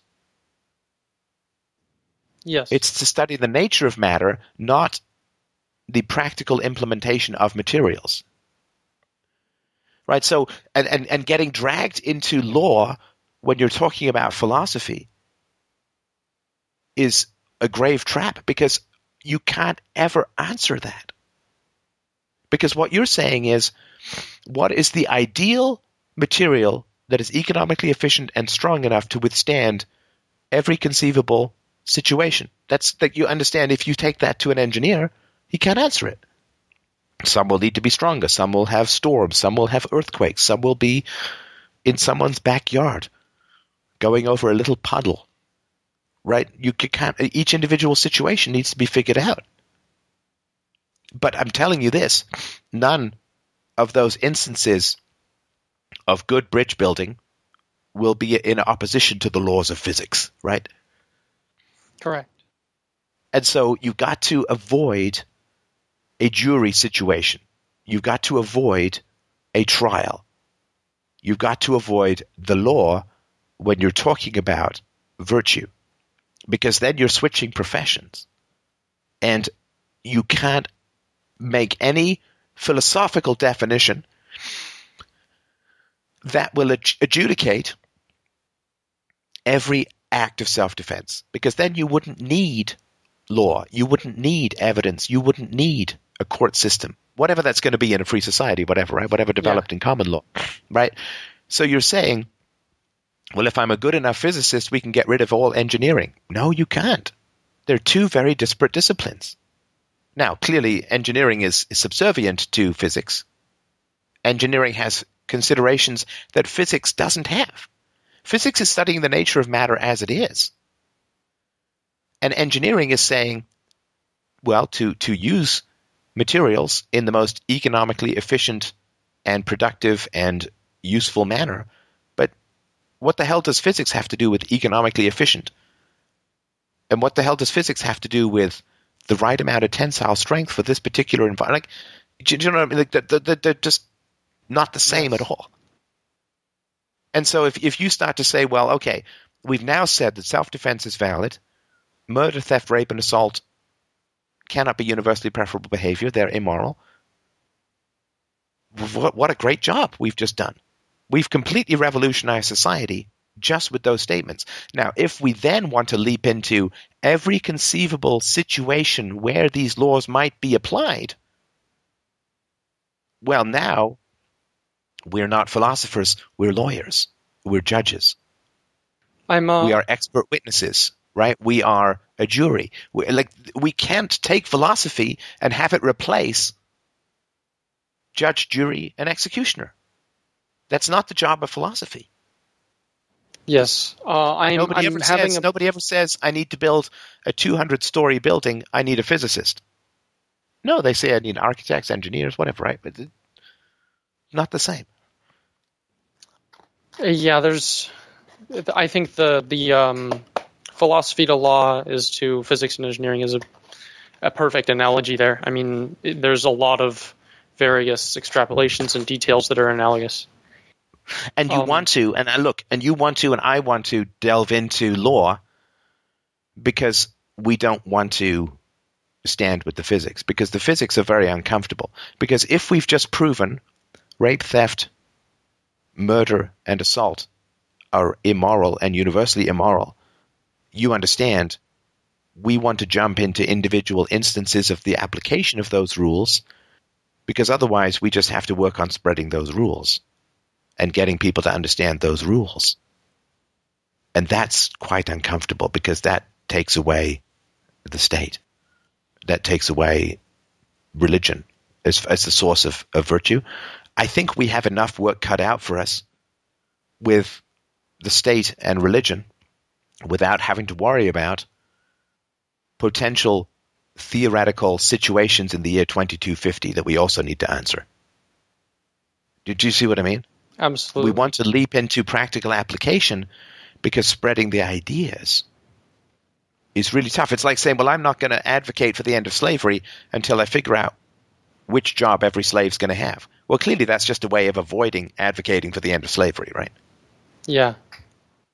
And so we want to jump into adjudicating in the courtrooms of our imaginary futures, because that makes us feel like we're doing something, but we're not. We're avoiding doing something much more important, which is we need to spread that slavery is wrong. And that is a very simple and clear message that needs to be repeated ad infinitum until people get it. It's the same thing with UPB. We want to sort of – that's why I asked when you said exactly. Exactly is not a very useful term in philosophy. I mean, something is valid or it's invalid. It's true or it's false. But exactly – the moment you said exactly, I knew you were heading to legal land.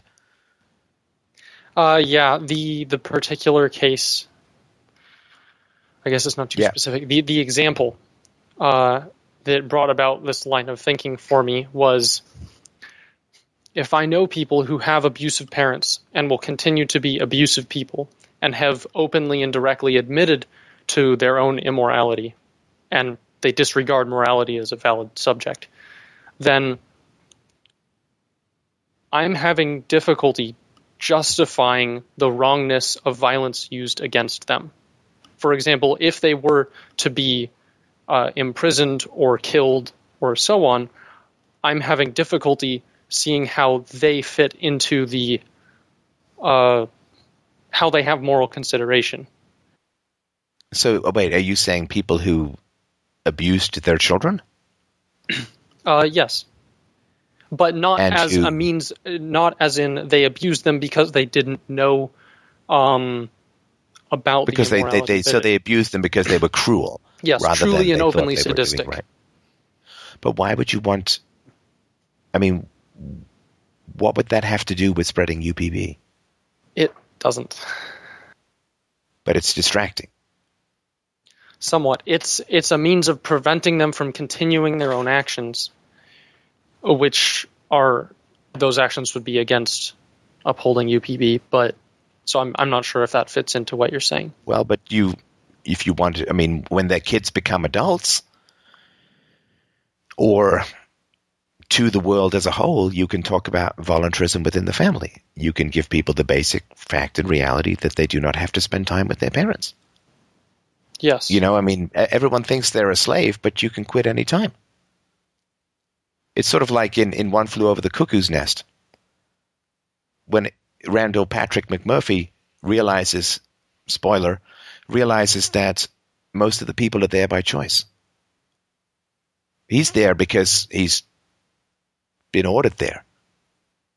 The court has sent him there for sex with a minor. Chick, not hat. And towards the end, he realizes that the people are there by choice, that they could check themselves out any time. And with regards to families, you don't have to be there. That is going to change people's behavior in the most fundamental way possible. And people talk about privatizing the school system, privatizing the post office, even privatizing the currency. All that is predicated and requires privatizing the family first. People can't be any more free than their personal relationships.